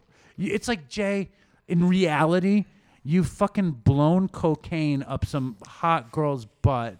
You've had sex with everybody you've ever wanted to. No. You've shot every drug there is in every situation there is. You fucking threatened a McDonald's talk box with a Glock. You've done just about everything you need to You do. need to throw that one on the bucket list. You've done a lot of stuff. My point is, the stuff you haven't done is felt proud of yourself, felt happy, like deep down, and just always like some horrible boogeyman coming to get you. Yeah. You know, like, and I think you, like, I don't want to sound too, like, you know, Mormon, too, whatever the word I'm looking, parochial. I don't know what the word I'm looking for. Good one. What's that one? I don't know. I don't know what the word I'm looking for. All It's right. like religious. All right. I'm just saying, like, Jesus-y. there's a shit ton of people out there. Like, I've never smacked anybody. Like, Ever? I don't think so. I don't think so. Maybe in jest, I've smacked somebody. I've never punched anybody. For real? I've never punched anybody. Never. I've never been in a... My dad's fucking going to be 80. He's never punched anybody. Wow. Never. Does that make you lose respect for me? No, it makes me gain it. I don't know. I think so. I don't know. You're giving me a kind of weird It's a look. long time I to know. never have punched anyone Never ever. punched anybody. No, I never punched anybody. You've gotten punched? A couple times. Yeah. But let's be clear. My point is, Wait, what happens when you get punched? last time I got punched, Who would want to punch you? I think the last time I got punched, You were getting high. no. No. I You were was sober. I was a kid. Oh, Last time I got shit. punched, I was like 16. Oh, that on the happens. Upper East Side. That happens. At a bodega playing video games with my friends, and there was some rich kid in there, and I was like, I don't know what happened. Said some snarky shit? Probably. Yeah. And his brother came in. Clobbered you? Just punched me. Then the store guy kicks everybody out, and me and my friends are in there, kind of like, "How do we get out of here?" kind of thing. Shit. So like, I never was in the situation. Never an adult punch in the face either. No. So you've never even done some like fucked up shit when you were getting high that someone came and punched you for. No, I can't think. Not that you remember. No. It's possible though. No, I just stayed home and shot heroin and watched TV. That was my drug using experience. But I mean, you know, I was telling Jay about how much Margaret Cho loves you. Oh, shout out to fucking Margaret, dude. Margaret Cho says she's gonna replace your Supreme What is she? tier. Is she She's Korean?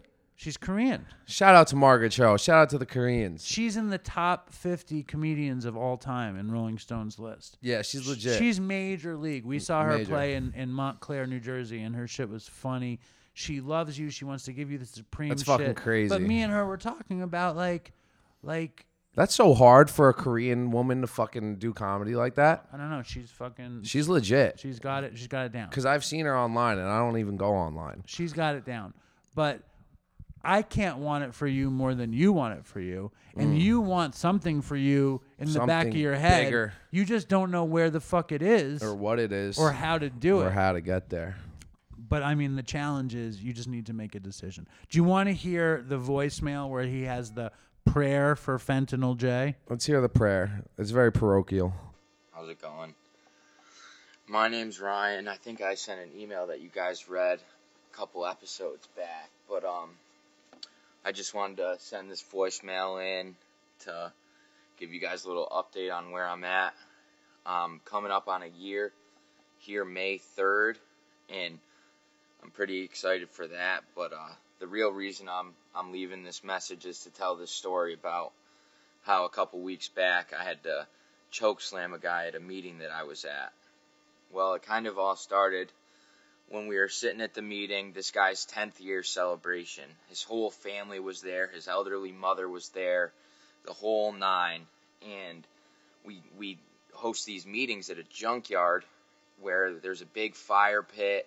It's like a real rustic setting. It's pretty cool, but this guy who owns the junkyard lets people live there that'll come work for him. And to say the least, not everyone that lives at the junkyard is clean and sober.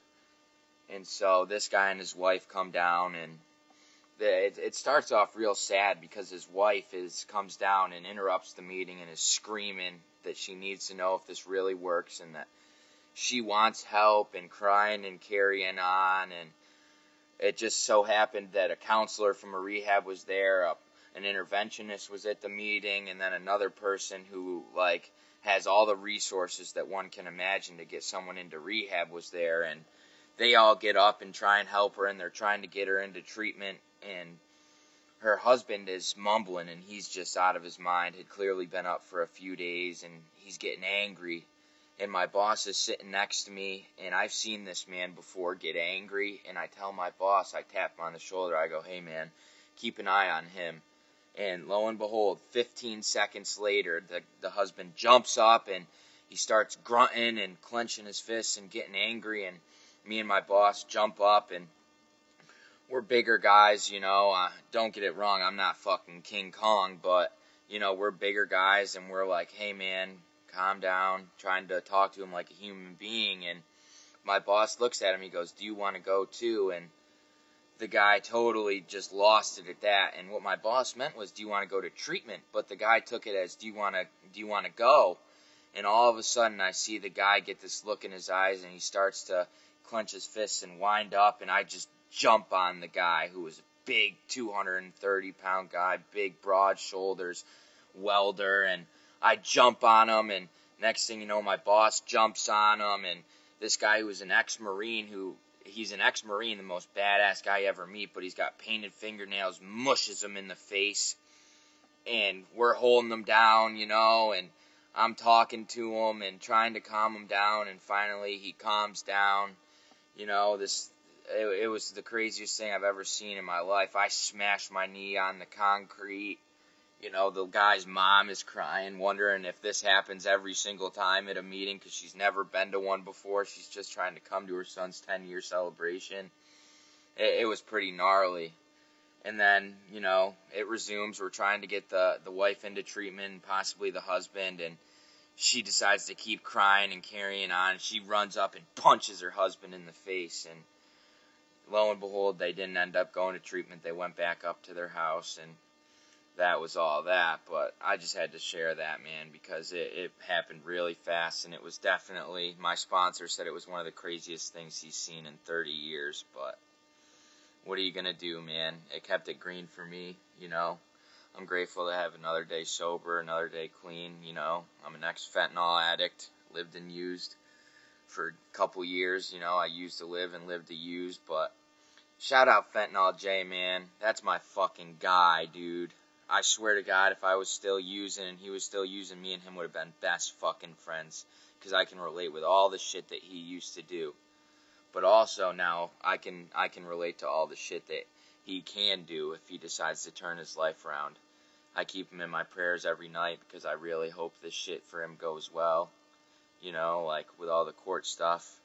Just gotta have faith that it'll work out the way it's supposed to, you know. But, yeah, man. I hope you get this, Dave. My name's Ryan. If you want to use my name, that's okay. God bless and toodles to Chris. You got emotional, right? That's fucking crazy, huh? Jay's like almost sobbing on the fucking table. Shut up. Your whole face crazy. went cold and white. Oh my God.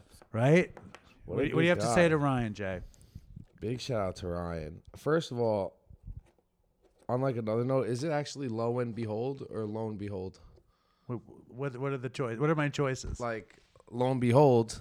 What does that look like? Like, okay, I thought this guy was going to, what he said, I thought this guy was going to go, I said, watch out for this guy. And then lo and behold, or is it lo and behold? Lo and behold. That's it? He was right? I think. I don't hear the difference. He said lo and behold. And what do you say? Lo and behold? What's the difference? Lone? Or No, it's not lone. Low. Low? It's like a biblical term. Lo and behold. Like that. Lo and behold. Lo, used to present a new scene situation. He used or it turn perfectly. events. Yes. What is the meaning of surprise? Look up lone behold. There's no lone behold. There's no fucking lone behold. Dude. That's just the way you heard it. That's the way I've said it. It sounds the same as lo and behold. He said it very separate. Lo and behold. Well, that's how you're going to have to start saying it now All right, if you want to get Ryan, it right. thank you for that lesson. Dude, also, what a good guy, huh? Huh? Sounds like a good fucking dude. He likes you. Yeah, That's if he's nice. a big boy, it would have been nice to have with me when we were getting high, dude, because I'm a little guy, you know? Would have been fucking cool to have him with me. It would be good to have him with you now when you're out like dancing and Yeah, fighting getting and punched in the patchogue. face. Right. Exactly. You know? Listen, the point is, Wonder where he's from. Ryan. Ask him where he's from. Ryan, send an email. Let us know where you're from. Yeah, he's got some accent on him, I feel like. Anyone else who feels like writing a message of love to Fentanyl J? Oh, stop. No, it's nice. You should see your face. That was a fucking nice Between one, though. Margaret What a Cho good fucking guy. and Ryan, tell me it's not This Is Your Life over here. It's fucking crazy, You're dude. feeling that feeling. You know what's so crazy, man? Tell me. It's like, I just fucking, bro. I said it when we first started, when I first did this shit. It was like, I didn't realize the scope of fucking the shit, which I didn't. There's not. Okay. Whatever. There's a bigger scope than I thought. I thought it was like some fucking garage band fucking workshop. It is a garage band workshop. Anyway. You know? Yes. But, bro, fucking, it's crazy, dude. Like, because I don't have social media. I don't have fucking anything. I don't have I don't fucking have don't it. listen to the show. I never heard my own voice on my phone, on the fucking computer or anything. I don't even have a computer, actually. I'm just so removed from all of it. And then every time, I was saying before, every time I come here, there's some shit. Someone sends in some shit. That's whether it's good or bad. It's crazy. It's fucking crazy. Do you want to hear another one?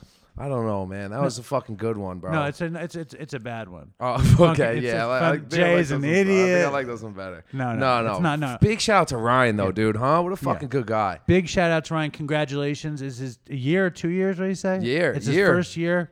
Well, and Chris used to do a vape knock. The Miracle Mile. And Jay has a vape. So. Nice. That's a vape knock for the year? Yeah, that's a vape knock. Yeah, it's a celebratory vape knock. Yeah. So that. Fucking when you were on last, maybe 2 times ago or last time, you were still sober, and you were talking about being sober, and does anyone have any advice? Oh, yeah. So this was a message we got. That doesn't fucking do all the other stuff. Yeah, without 12-step. But I think you need. I think you need the bullshit. You think so? Yeah, I think so. Hey now, Dave. Hey now. Just finished the episode and felt moved to type up a message for Jay. Okay. What are you singing? Yeah, What are you you know, singing? hey now, hey now. Does he say hey now twice? No, Oh. I said hey now. This is what dreams are made I of. don't know that song. I think it's from Disney Channel. I don't know. I am sober since November 4th, 2019, and have never attended any fellowship meetings or been through Since any 2014? 2019. 2019. I've never been through any program or steps. I listen to Dopey, It's All Bad, and Recovery in the Middle Ages every day during the early part of my work shift. See, I was thinking about not mentioning the other podcast and just mentioning Dopey because I'm sick. What was it? Okay. So we don't need to go crazy. Yeah. During the early morning part of my work shift, 4:30 to 7 a.m., and I always hear some message or piece of someone's story that sticks out for me for reflection throughout the day.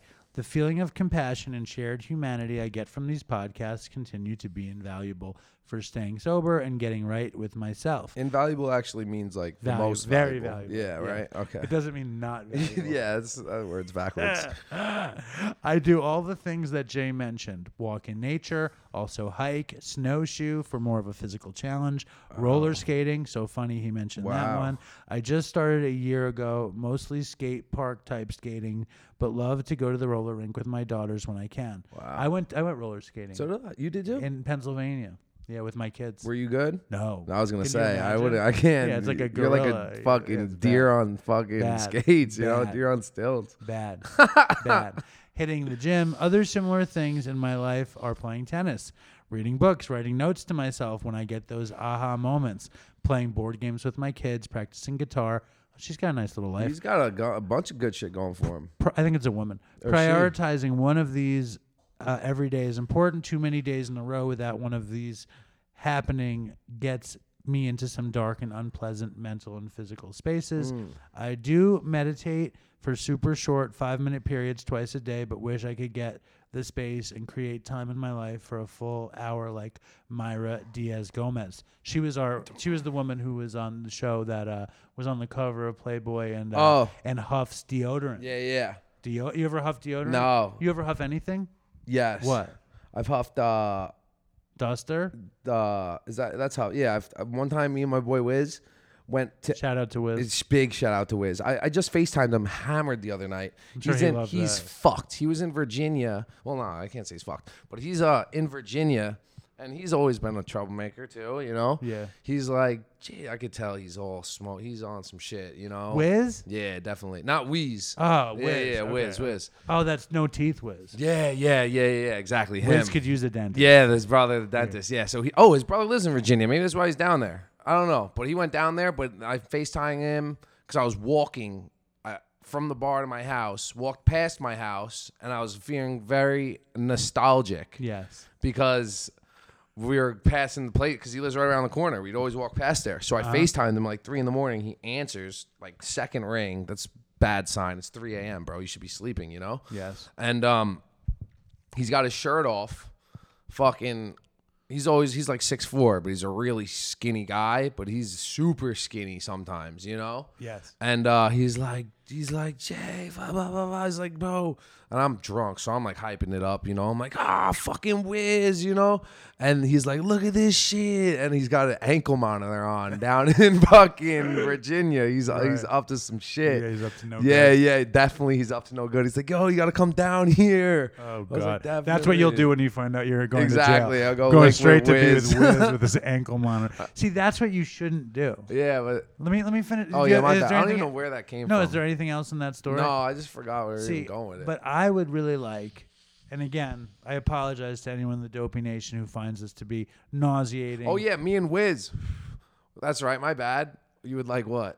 I just remembered. What? We went to every 7-Eleven from, it was like 2 a.m. or some shit. From Oakdale to Patchogue, every single one, like north from Sunrise to Main Street, bought every single can of whipped cream. And we're doing them in the parking lot of every 7-Eleven. Just hitting them like whipping. Yeah, just whipping them. And then by the end, he's got a picture. I don't know if he still has it. The whole front seat. How old are you? I was probably 19 or something. Yeah. Fucking the whole front seat up to my lap was whipped cream bottles? covered in whipped cream Did bottles. you buy them or steal them? We bought them. Because you were making money at that point. Yeah, definitely bought That's them. awesome. Yeah, so fucking Shout out big to Wiz. shout out to Wiz and big shout out to 7-Eleven And for whipped my cream. business. All right, let's finish this thing. Have Have you ever huffed anything? Just nitrous, whipped cream. That's Have you ever done a popper?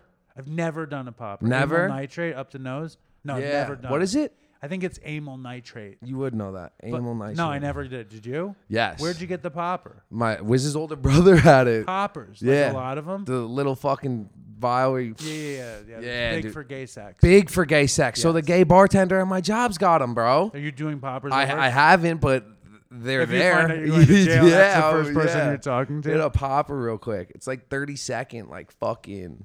I bet. I don't know. What does it feel like? It's like your face gets super hot, and you get this intense like rush for 30 seconds, and then you get a headache. Does the gay bartender at work is like, Jay, come on, I'll give you a popper. He's like, no, he's never enticed me with it, but he knows I know what they are, you know? Is he just doing poppers while he's working? I'm not sure, because he's got them all the time, and I know he dished them out like the other day for some people to do. I'm not sure if that's amyl nitrate. I know in the 60s, did you ever see the movie The Doors? No. Okay. The Doors is about the band The Doors. The band. And there's a scene where Jim Morrison is in an elevator and someone does a popper under his nose and then he gets a blowjob at the same time. And I'm pretty sure that's amyl nitrate. I think it's good for sex. All right, good. All right, so I also use that tool in the midst of hard moments, like something or someone is triggering my descent into character defects or old habits of mind, and I remind myself that all I have to do is breathe. Usually, that can open some space to look outside of myself and how I'm feeling, and I can get a little shift going. At least I know I will be able to just let the moment pass. Or I use that opportunity to pause and drink some water. Sometimes those are the moments when the thing I heard someone share in the podcast earlier comes in handy as in refocusing or tool for understanding. I guess for me, it's two things. Keeping it moving with positive habits and untying the knots of trauma, addiction, unhealthy behavior with reflection and compassion. And then it's just time. The more time I live past the last time I used drugs and alcohol, the more feeling of choice I have to not do that again. So my message to Jay is to keep going. That's too late. I should have given you this message months ago. Yeah. But she sounds very self-aware, this girl. It sounds like you know what your things are and who you can trust to be real and supportive.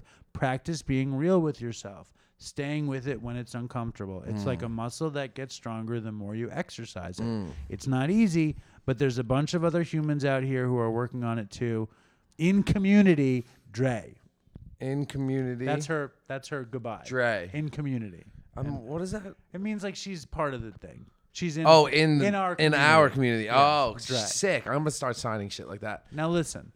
So basically, I need to write a big list. Well, everything I like to do. I think that would be good. I think, I don't have people. We tend not to have people on the show who are using. You are the exception now. Oh man! Congratulations. I don't want a congratulations but for that one. I want you to consider the point. Yeah. Okay? We'll leave it at that. I'm hoping you don't go to jail. Me too. And I'm hoping that if you don't go to jail, we come up with a plan. I have a lot of good ideas for you. You're a smart guy. A lot of good ideas. And then if you do go to jail, you cannot go see Wiz in Virginia. Yeah. You cannot do anything stupid to topple this thing that's already toppled. Correct? Agree? Correct. All right. So, Dopey Nation, please send in an email about Jay. I mean, you got a lot of fucking emails around that cop thing. Oh, man. That was bad. It was bad. I would like to put those videos on Patreon. Oh, fuck. That's what I would like to do. Jay sent me the videos of him dealing with the cops that time at the 7-Eleven with the guy. What's the guy's name again? The clerk? Binda. Binda. Yeah. Anyway, so send in an email or a voicemail. Hopefully Jay isn't going away anytime soon, but you never know. And if I do know, maybe I'll be sober next time. What is that? But maybe I won't be. I don't know. What are you saying? I'm saying you do the show. You're like, I want to be sober. But if I know the answers, maybe I'll either be worse or better. Listen, I'm pretty sure I'll be the same until I know an answer. The word will come down. We don't know if he should call his lawyer or not. So if anyone has any experience in that, where you have sentencing a year out and it's a year and you don't hear anything, what is Jay supposed to do? Send in an email to dopeypodcast@gmail.com. Jay, thank you. And this has been the New Orleans fucking thing. We're going to the Dopey Fitness Challenge right now with Doug Bopst. Oh, He's shit. next. And he, 15 years ago, went to jail. He got busted, like, selling weed and had oxys in the car and whatever. So Dopey Fitness Challenge is next. Jay, you know how much I love you. I don't need to say it on the show. I love you. All right, I love you too. Say it anyway. Yeah, goodbye. Goodbye.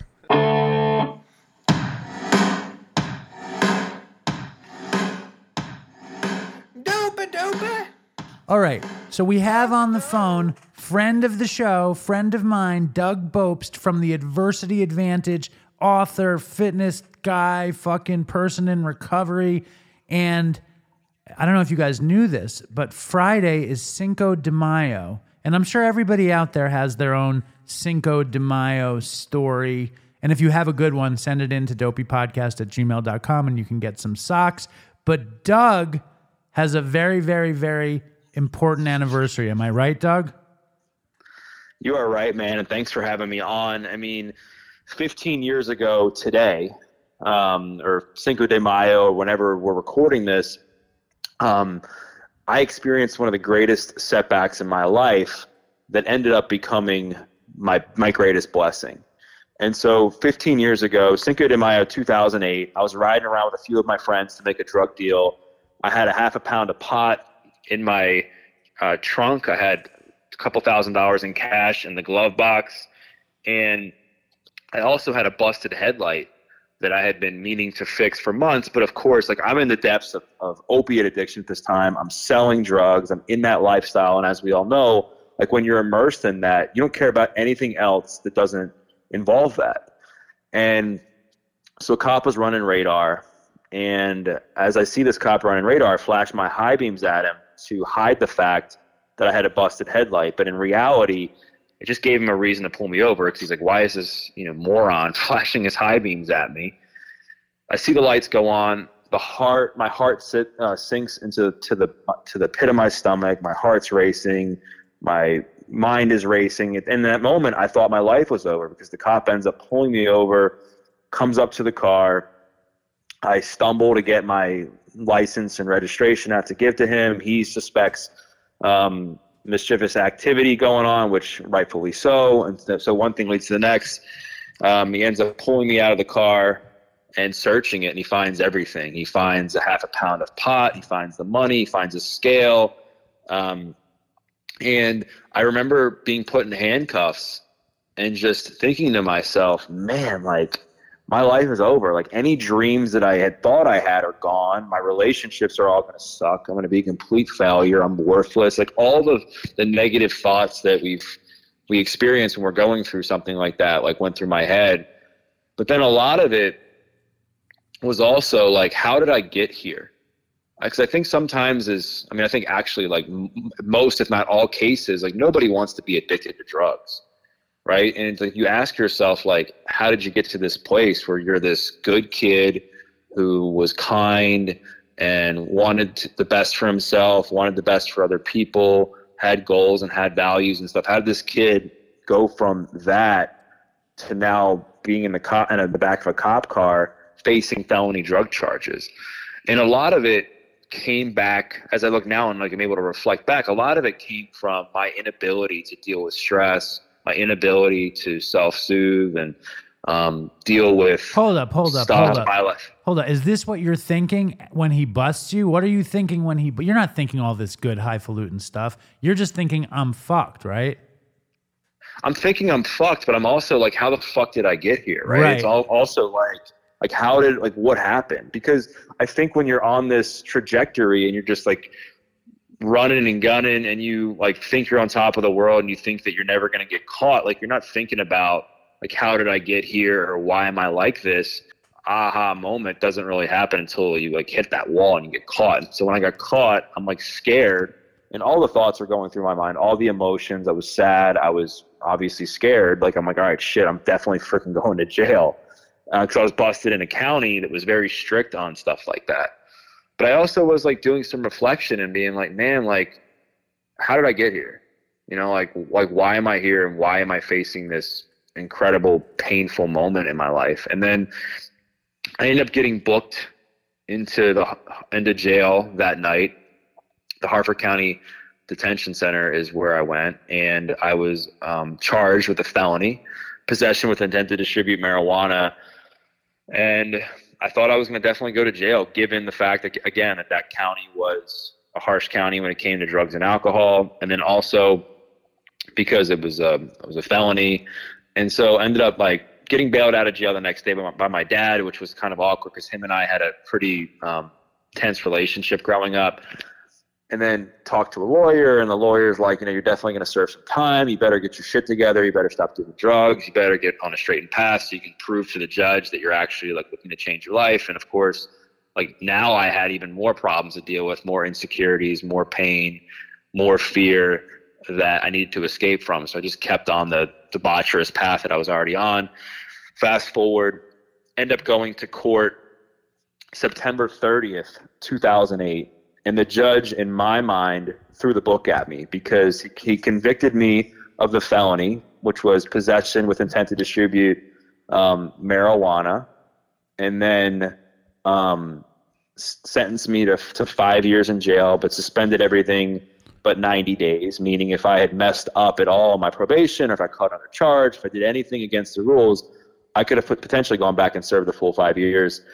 Gave me 5 years probation, 200 hours community service, all kinds of fines and drug classes. But he looked at me, he's like, Doug, you're young, you're 20 years old.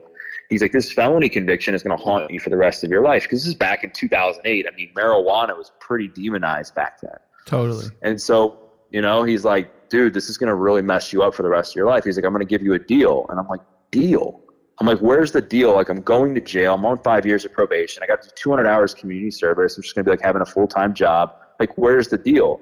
He's like, if you complete everything without messing up, no missed probation appointments, no failed drug tests, you do your community service, you serve your time, you do everything that I ask you, at the end of your 5 years of probation, I will take the felony conviction off your record and give you probation before judgment. Which is a great deal. Great deal. But at the time I was like, does this even really matter? Because I'd gotten high before I went to court. I was high in court. I was going to get high again when I left. I was like, there's no way I'm going to even make it to see my 25th birthday because, first of all, at the time, I'd already been to several people who I hung out with on a regular basis, their funerals for substance-related deaths. And then it was all, like, my friends and I would often joke, and Dave, I don't know if you can relate to this, that, like, if you can't get high and get fucked up all the time and party like you could, like, what's the point of living? And so I was like, man, like, whatever. It sounds like a good deal, but I don't know if I'm going to be able to make it anyway, but I have no other choice but to take it. And then the judge gives me a few weeks to gather my stuff, get, like, things situated before I report to jail. And I reported to jail a week after my 21st birthday, a little over a week. It was 8 days. It was October 21st, 2008. And as I walked through the doors of the detention center, I obviously had all kinds of emotions going through my head: fear, anger, sadness, resentment, the whole 9 yards. Plus, I was 50 pounds heavier than I am now. And if you knew me back then, I was the kid who was afraid to fight, not good at sports, unconfident, low self-esteem. So I'm like, every possible like fear that you would have about what could happen to me in jail was definitely going through my mind on top of everything else. Did you get into a bunch of fights? Not in jail. I mean, or as a kid, you mean? No, because you said you were afraid to fight. Did you wind up becoming like somebody who mixes it up a lot? No. I say that because, you hear about people getting into fights in jail. You hear about people getting picked on. And I was like, well, I'm definitely going to be the kid who gets picked on. Because, I mean, as a kid, there would be times where I would like start fights, or I would say something, or there'd be something would go down. And because, my friend group, and then also just a lot of people like me because I was selling drugs, I would have people fight for me, and I would like hide, it's kind of funny to look at now, but it was highly embarrassed because I was like, why can't I fight my own fights? But that was just also a reflection of where I was at with every other part of my life. I couldn't fight my own fights in life, in my relationships, with my mental health. I had to use something else to do it for me, obviously with drugs. And so I get into jail, and the first thing I had to do was detox cold turkey from Oxycontin, which, I'm sure many people listening to this know what that's like. It's like having the worst case of the flu for like weeks, because my oxy habit before I went to jail was, snorting hundreds of milligrams every single day. And to the point where half my left nostril was missing. I didn't have a bowel movement for about a month. So that's how bad my addiction was. In jail? You didn't take a shit for the first month? No, before I went. It was okay. When you were deep in your addiction. I get it. Yeah. Just to describe how bad it was.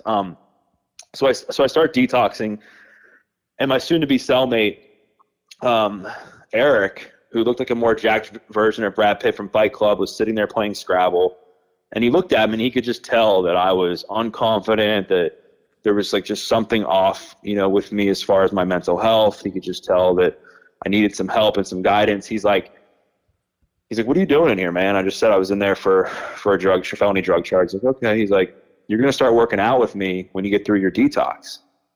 And I was like, no way, man. Like, have you seen me? Like, at the time I could have been a model for Pillsbury. He's like, all right, man, whatever. And then not too long after that, I see this dude like just work out in the common area of the jail and doing all kinds of push-ups and pull-ups and running and doing all this crazy stuff. And I'm like, who the fuck is this guy? Like, I've been a trainer now for 12 years, and he's still like one of the fittest people I've ever come across. Let me ask you this. You do a show called The Adversity Advantage. And I lost an apartment, like a cheap apartment, when I was 25 and got sent to rehab. And still, when I walk past that building, I have little pangs of regret, even though I know that if I had kept it, I wouldn't have my family right now, probably. Like, it's a different lifestyle. A whole different life happened because that happened. You know what I mean? Like cause and effect, the way our choices impact our destiny and stuff. Do you ever have regret about the bust, ever? Yeah, I mean, not specifically the bust, but stuff like leading up to it, because throughout my addiction process, as we know, what happens is it creates tension in your relationships with your parents and your family. Right. And my mom and I got kicked out of her house on my 16th birthday, and I haven't lived with her since. And it was a very emotionally intense departure from her house. Like, I was incredibly angry, resentful, and I said things to my mom that any mom would never want to hear from her kid. What's the worst thing you said to your mom, you think? That I hope that she died and stuff like that. Like, it was just... How do you get along with her now? Well, so now our relationship is great. It's better than it's ever been. I helped walk her down the aisle when she got remarried a few years ago. But when I share this, like, during my teenage years, I didn't really have much of a relationship with my mom, because when my parents were divorced, and when I got kicked out of her house, I went to go live with my dad full time. And my dad and I, as I described earlier, didn't have the best relationship growing up. And so I felt it was like a big slap in the face to me. And then I developed a lot more resentment, plus abandonment issues and stuff, obviously, from that. And during the time, I feel like when I was meant to develop a deep emotional relationship and connection with my mom, I didn't, because of my behaviors and my addictions and everything else. And so looking back now, I think that's definitely impacted me long term. It's not that I still have anger or resentment towards her, but I don't have the same emotional connection that my brothers have, because they still live with her, right? And I regret that part of it, because that's just something that I know will probably stay with me the rest of my life. I mean, it's not like I cry about it now or anything, but if people ask me if I regret stuff, I mean, sure. I mean, I wish I would have been able to have that relationship with my mom, because, I ended up changing high schools within 24 hours, ended up getting kicked out of her house, and that created a lot of stress and everything on her. And again, I wouldn't be where I am today without all that. But I mean, it took me years to rebuild trust in that relationship with my mom. Years of just, eating it and taking it to the chin and not, really having much of a relationship with her, despite me doing well at times, early on in my recovery. And that really taught me, though, that the only thing, they say in 12-step, right, you got to control your side of the street. It taught me that, right, very early on, that I can't control whether or not my mom wants to, have a deeper relationship with me or trust me or whatever. I can only control what I do, But I know that if I try to convince her and get mad at her and manipulate her to trust me and act like she, cared or whatever it was I was trying to get from her, that would push her further away. And then that was more of an addictive tendency. And that's the one thing I tell people now who are like, either on the verge of getting sober or in early sobriety or recovery, is that, don't expect any pats on the back from your family when you get sober, and not to say that you shouldn't be proud of yourself, because you should. But one of the biggest mistakes I see people make is after breaking their family's trust for like a decade, they expect them to rebuild trust with their family within like the first few days because they're getting sober. It's just not how it works. It takes time. It takes a lot of time. Totally. Now, so 15 years since the bust, do you have any regret about the bust, or do you now just see it as an opportunity for the rest of your life? I honestly see it as an opportunity for the rest of my life, because like when I went to jail, I was unconfident, had low self-esteem, didn't really have the best, I would say, like social skills, I guess, as far as like discernment and who to spend time with and how to build like deep, meaningful relationships and stuff like that.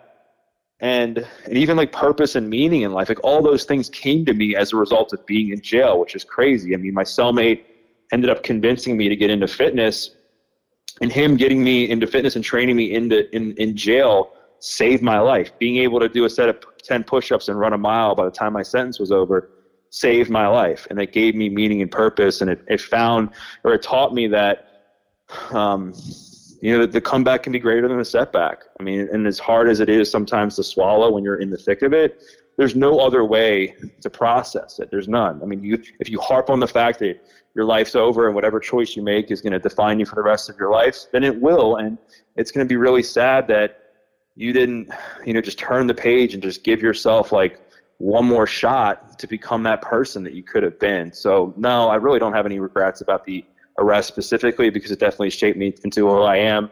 The only real regret I have is the relationship with my mom. Well, and you can work on that now. But this is a great transition into the Dopey Fitness Challenge.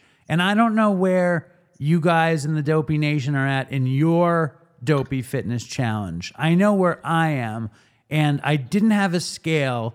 I bought a scale, but I think my wife hit it or broke it or threw it away. I don't know what happened to the scale. I think I lost 10 pounds in the beginning of the Dopey Fitness Challenge, cutting out sugar, cutting out carbs, doing the 10,000 plus steps a day. I injured my foot. I healed it up. I've been going bananas, but then I went to New Orleans. And in New Orleans, the food is very rich. And I ate shrimp and grits, and I ate the crawfish brains, and I ate fucking the fried oyster po' boy, because I couldn't be totally dieting in New Orleans. You know what I'm saying, Doug?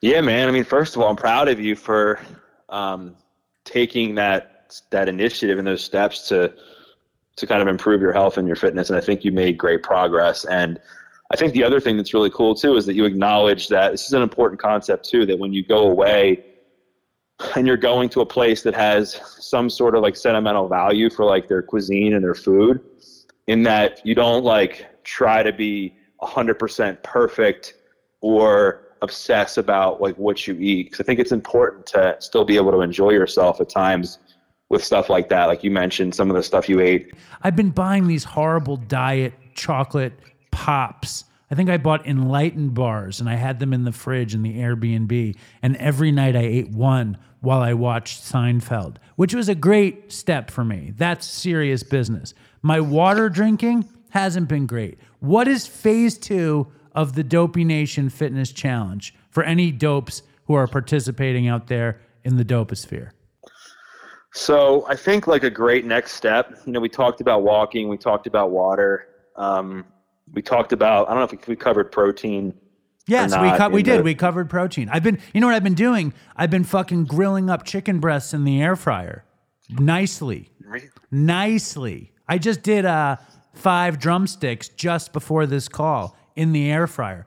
The air fryer is my new favorite thing, by the way. But back to protein.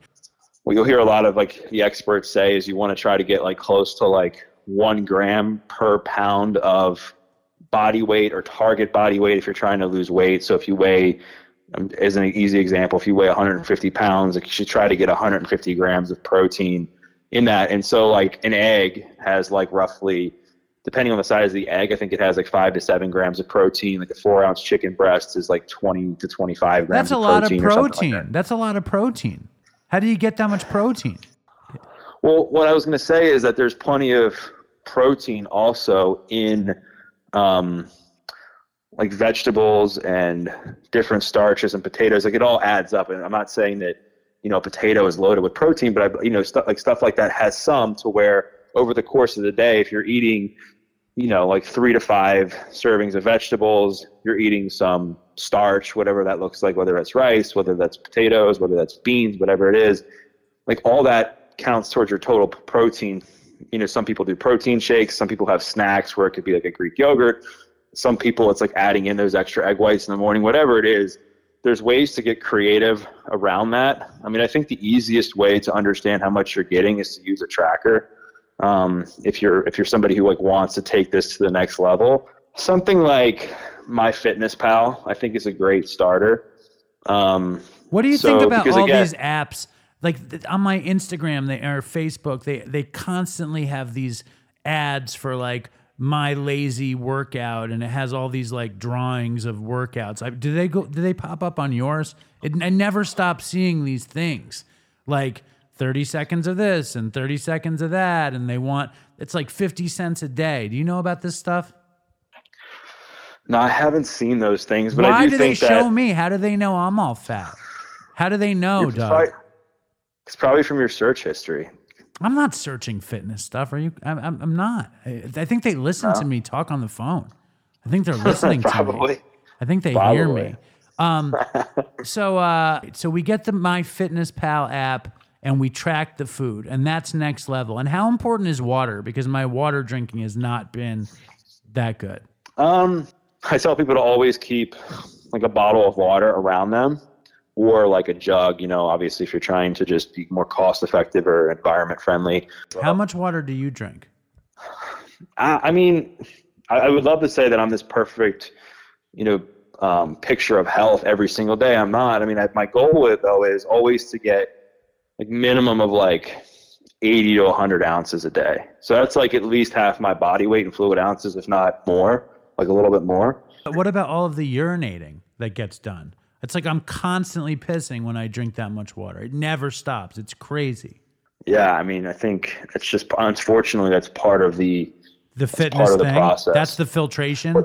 I would also like a thing if like, it's just if you're somebody that's like, you know what, I know I need to work on this, but I just haven't found the way to do it.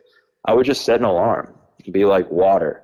So how often would you suggest we should be drinking water? You know, 4 or 5 times a day or something. I think depending on your body weight, of course, you'd be in really good shape.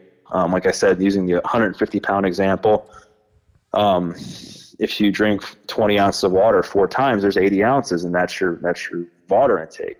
Now, I do think that you also will get some water if you eat vegetables and fruits, and it's hard to count that. It's hard to know like how much is in that. So I typically would just, you know, think of that as like a bonus, but it's kind of like anything else. And the reason I say to track, whether it's using MyFitnessPal, whether it's like your old school and you want to just write down a diary of things that you ate throughout the day and maybe use like Google or something like that to search what the calorie content is of this, is that in order to know where you're going, you got to know where you're at, right? And you can't change something that's not measured. So that's why when people are like, I need to eat better, like, what does that mean? Like, eat better than what? Like, what are you eating right now? And so one of the things I'll often do with my training clients is I'll have them do a 3-day dietary recall, where I will have them take out a piece of paper, use the notes section in their phone, and just write down everything they ate. And I'm always like, listen, I'm not going to judge you. I don't care if it's McDonald's. I don't care if it's a cheesesteak. I don't care if it's pizza. Like, I just want to know what you're eating, so that way people can start to understand, A, what it is they're eating, the time of day that they're eating certain things. Very interesting. Okay, so maybe this is phase 2. Phase 2 of the Dopey Nation Fitness Challenge. Write down what you're eating for the next 2 days. Drink 20 ounces of water every hour. Fucking 10,000 steps or more. What else do we throw in there, Doug? Well, 20 ounces of water, throughout the day, depending on your body weight, I think every hour would be a lot. Too much for most people. So we'll say 100 ounces we'll go for, or 10. What is it? 10% of your body weight? What did you say it was? Half your body weight in ounces? Half your body weight in fluid ounces. Okay, so half your body weight in fluid ounces. And what else? What else do we want to throw at him? Like 8,000 to 10,000 steps, Yes. and just being more mindful of what you're doing throughout the day. I think that's a big thing. It's like paying attention to your schedule and saying, like, how much time am I spending sitting? How much time am I walking? How much activity am I getting? Like, and it doesn't have to be going to the gym and doing an hour workout. It could be, playing outside with your kids. It could be playing basketball with friends. I mean, it's just the point is just to find activities throughout the course of your week that you enjoy doing and that you can stick to and that are in line with your goals and your fitness level. And I think the last thing I'll say about tracking your food, which I think is really important because I know that a lot of people have a hard time with this, is understanding like why you eat certain foods at certain times. Like a lot of people, they emotionally eat. See, I had gotten to a place where I was not over deserting. And then when I came home from New Orleans, I went to fucking town. Like my family had a beautiful dinner for me. We ate dinner together. It was really nice. And then I was like, let's get ice cream. And we went to Friendly's. We got ice cream. And then I started eating graham crackers, peanut butter, chocolate chips. I like spread peanut butter on the graham cracker and I poured chocolate chips on it, which I definitely recommend to anyone who's not participating in the Dopey Fitness Challenge. And that was my one relapse since we started. Like I've been really good, like not doing that. And I went to town that first night. And then last night I ate 2 of these diet ice cream bars. But I know that like I'm like the kind of addict that it's very hard for me to do just a little bit. I think I can do 1 bar though. I did that in New Orleans and that was manageable. What do you think about that? Well, I think there's a lot to unpack there. I think like you going out with your family and going to Friendly's and stuff, I think that's obviously normal. And I don't think there's anything wrong with that. Is it normal to eat your own ice cream and then finish the rest of your family's ice cream? And I mean, all of them. They all left at least a quarter of their ice cream and I ate all of it. Not a bit of ice cream remained at the end because of me. So what was your like stress levels and mood like last night? Were you like feeling like pretty even keel or were you stressed? The Friendly's night or last night? The Friendly's night was 2 nights ago. I was just happy to be home, and I figured if I was going to do it, I was going to do it hardcore. I swear to God, with eating ice cream, it's like smoking cigarettes. I don't want to ever stop. I just want to constantly be eating or constantly be smoking. So that's how I felt that night, and I didn't feel badly about it. Last night, I felt badly because I've been doing so good, and I was like, I literally had that thing like, fuck it, I'm ready to hit the graham crackers, I'm ready to hit the animal crackers, and I didn't. I just had the 2 bars, but like, I don't know. I guess I was tired, and I didn't have much stress though. I was mostly chilling. Well, remember what we talked about in the first Dopey Fitness Challenge episode, where I said you got to change like the language in which how you speak to yourself about stuff like this. And I remember, like I said, that talking to yourself negatively and shaming yourself can be really instrumental for certain people at certain times. But I think once you're able to like make that shift in doing this as a way of bettering yourself and loving, a way of self-care and self-love and all that, I think it helps you like during times like that, because then you begin to shame yourself and you're like, why are you doing this, you piece of crap? I don't know what was going through your mind, but I would imagine it was something like that. It wasn't that deep. It was more like I was disappointed, but I was like, tomorrow I'll try again. Do you think in the Dopey Fitness Challenge there's room for any dessert? I think for the most part, I would say, yeah. I mean, I think you don't want to be too restrictive in your life with that kind of stuff, because you'll end up driving yourself crazy. Right. And if you get into it long term, you get to your goal. It just takes time. It can't just be rushed. Like I want it all to happen at once. You know what I mean? And then go back to eating everything I want at once. But a better trajectory is a little bit at a time.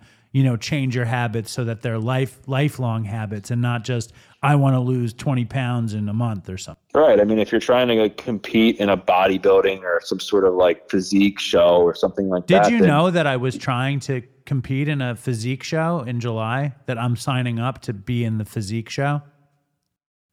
No, you're not. Are you really? No, of course not. Are you crazy? But that would be funny. That would be a funny goal. No, I'm not signing up to be in the physique show. I would lose. I'd be more of the freak show than the physique show. But what were you saying? Like you said, you have to look at it from a long-term point of view, and you can't expect to just see these insane results and to change your habits like overnight. It's just not going to be possible. So I think it's always best to just look at it as a long-term play, and know that like if you're in it for the rest of your life, then there's going to be some room for you to have like a piece of chocolate or a piece of cake here and there, and you're going to be able to fit that in. It's kind of like, if you have a budget, right? If you're somebody that overeats at breakfast, lunch, and dinner and doesn't exercise as much, well, your food budget's going to be a little bit smaller, right? It's kind of if you were somebody who made $1 million a year, but you're spending $900,000 a year on stuff, I mean, you might not be able to afford that like beach home or whatever. So you just have to pay attention to what you're doing, your activity level, and that's why I think tracking it is a great next step, so people can begin to understand what it is they're doing and eating, when they're doing it, and why they're doing it, and being able to go from there. All right. So next step, drink more water, walk the 10,000, and track your food. That's the next step. And I want to see people posting in their Instagram stories of this stuff. What are you doing for the Dopey Fitness Challenge? Doug, thank you very, very much for coming on and helping us out. I'm committed. I'm still committed. I'm on my path. I'm about to drink a huge bottle of water, about to write down everything I've eaten today. I'm not going to write down all of my mistakes of the other day. Although, if you are interested in not getting in shape, I think a graham cracker with peanut butter on it and pouring chocolate chips on it is next level, because the chips stick to the peanut butter and you create this, it's a very unhealthy snack. I would like everyone to get in shape with me and Doug. Be like us. You can compete in the physique show. And congratulations on the 15-year anniversary, on changing your life for the worse and then for the better. And thank you again. I appreciate you coming through. Thanks, man. You got it. I appreciate you having me on, and for the kind words. And for those listening, I invite you to take the challenge. I mean, I guarantee you, if you just focus on trying to better yourself, like one step at a time, one day at a time, you'll definitely feel better. Right on. And look for Doug's episode coming soon. And stay strong, Dopey Nation, and fucking toodles for Chris. Toodles. What's up, Dave and Chris? My name's Jake. I'm 25 years old from West Virginia. I just found Dopey about 2 weeks ago, and it's my favorite podcast of all time. Y'all are hilarious, and it's just gotten me through some really hard times. And though I'm not clean myself, it gives me a lot of hope for the future. I really like Dave's song, and I'm going to do a little cover of it here on my banjo. Hope y'all don't mind too much. I wrote a third verse myself. Sorry about the poor quality. It's just on my phone.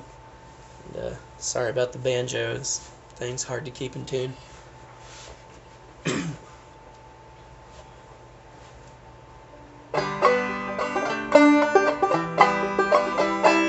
Wanna take a walk around the world, wonder would it do me any good, till I get some honey in my pockets, and I guess I'll just have to walk around my neighborhood.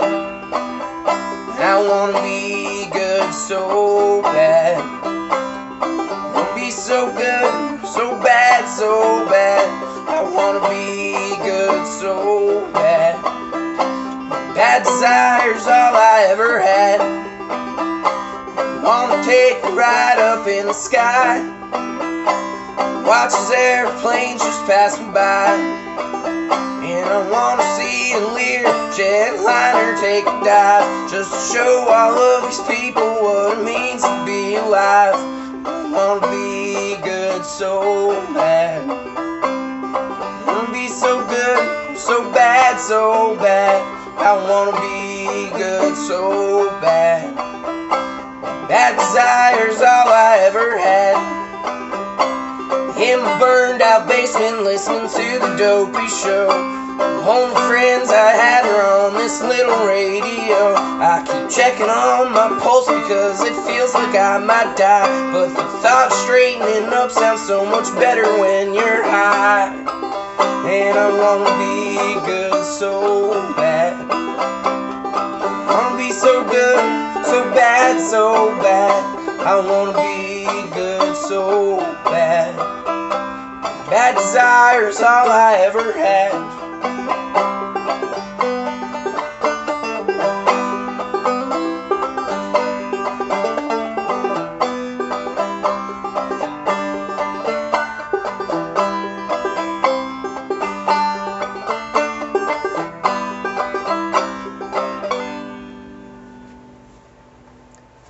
Well, I hope y'all hear this. Makes it through the big inbox of emails. Feel free to play a clip on the show if you want. If not, I know it kind of sucks. Alright, really appreciate it. Thanks, y'all.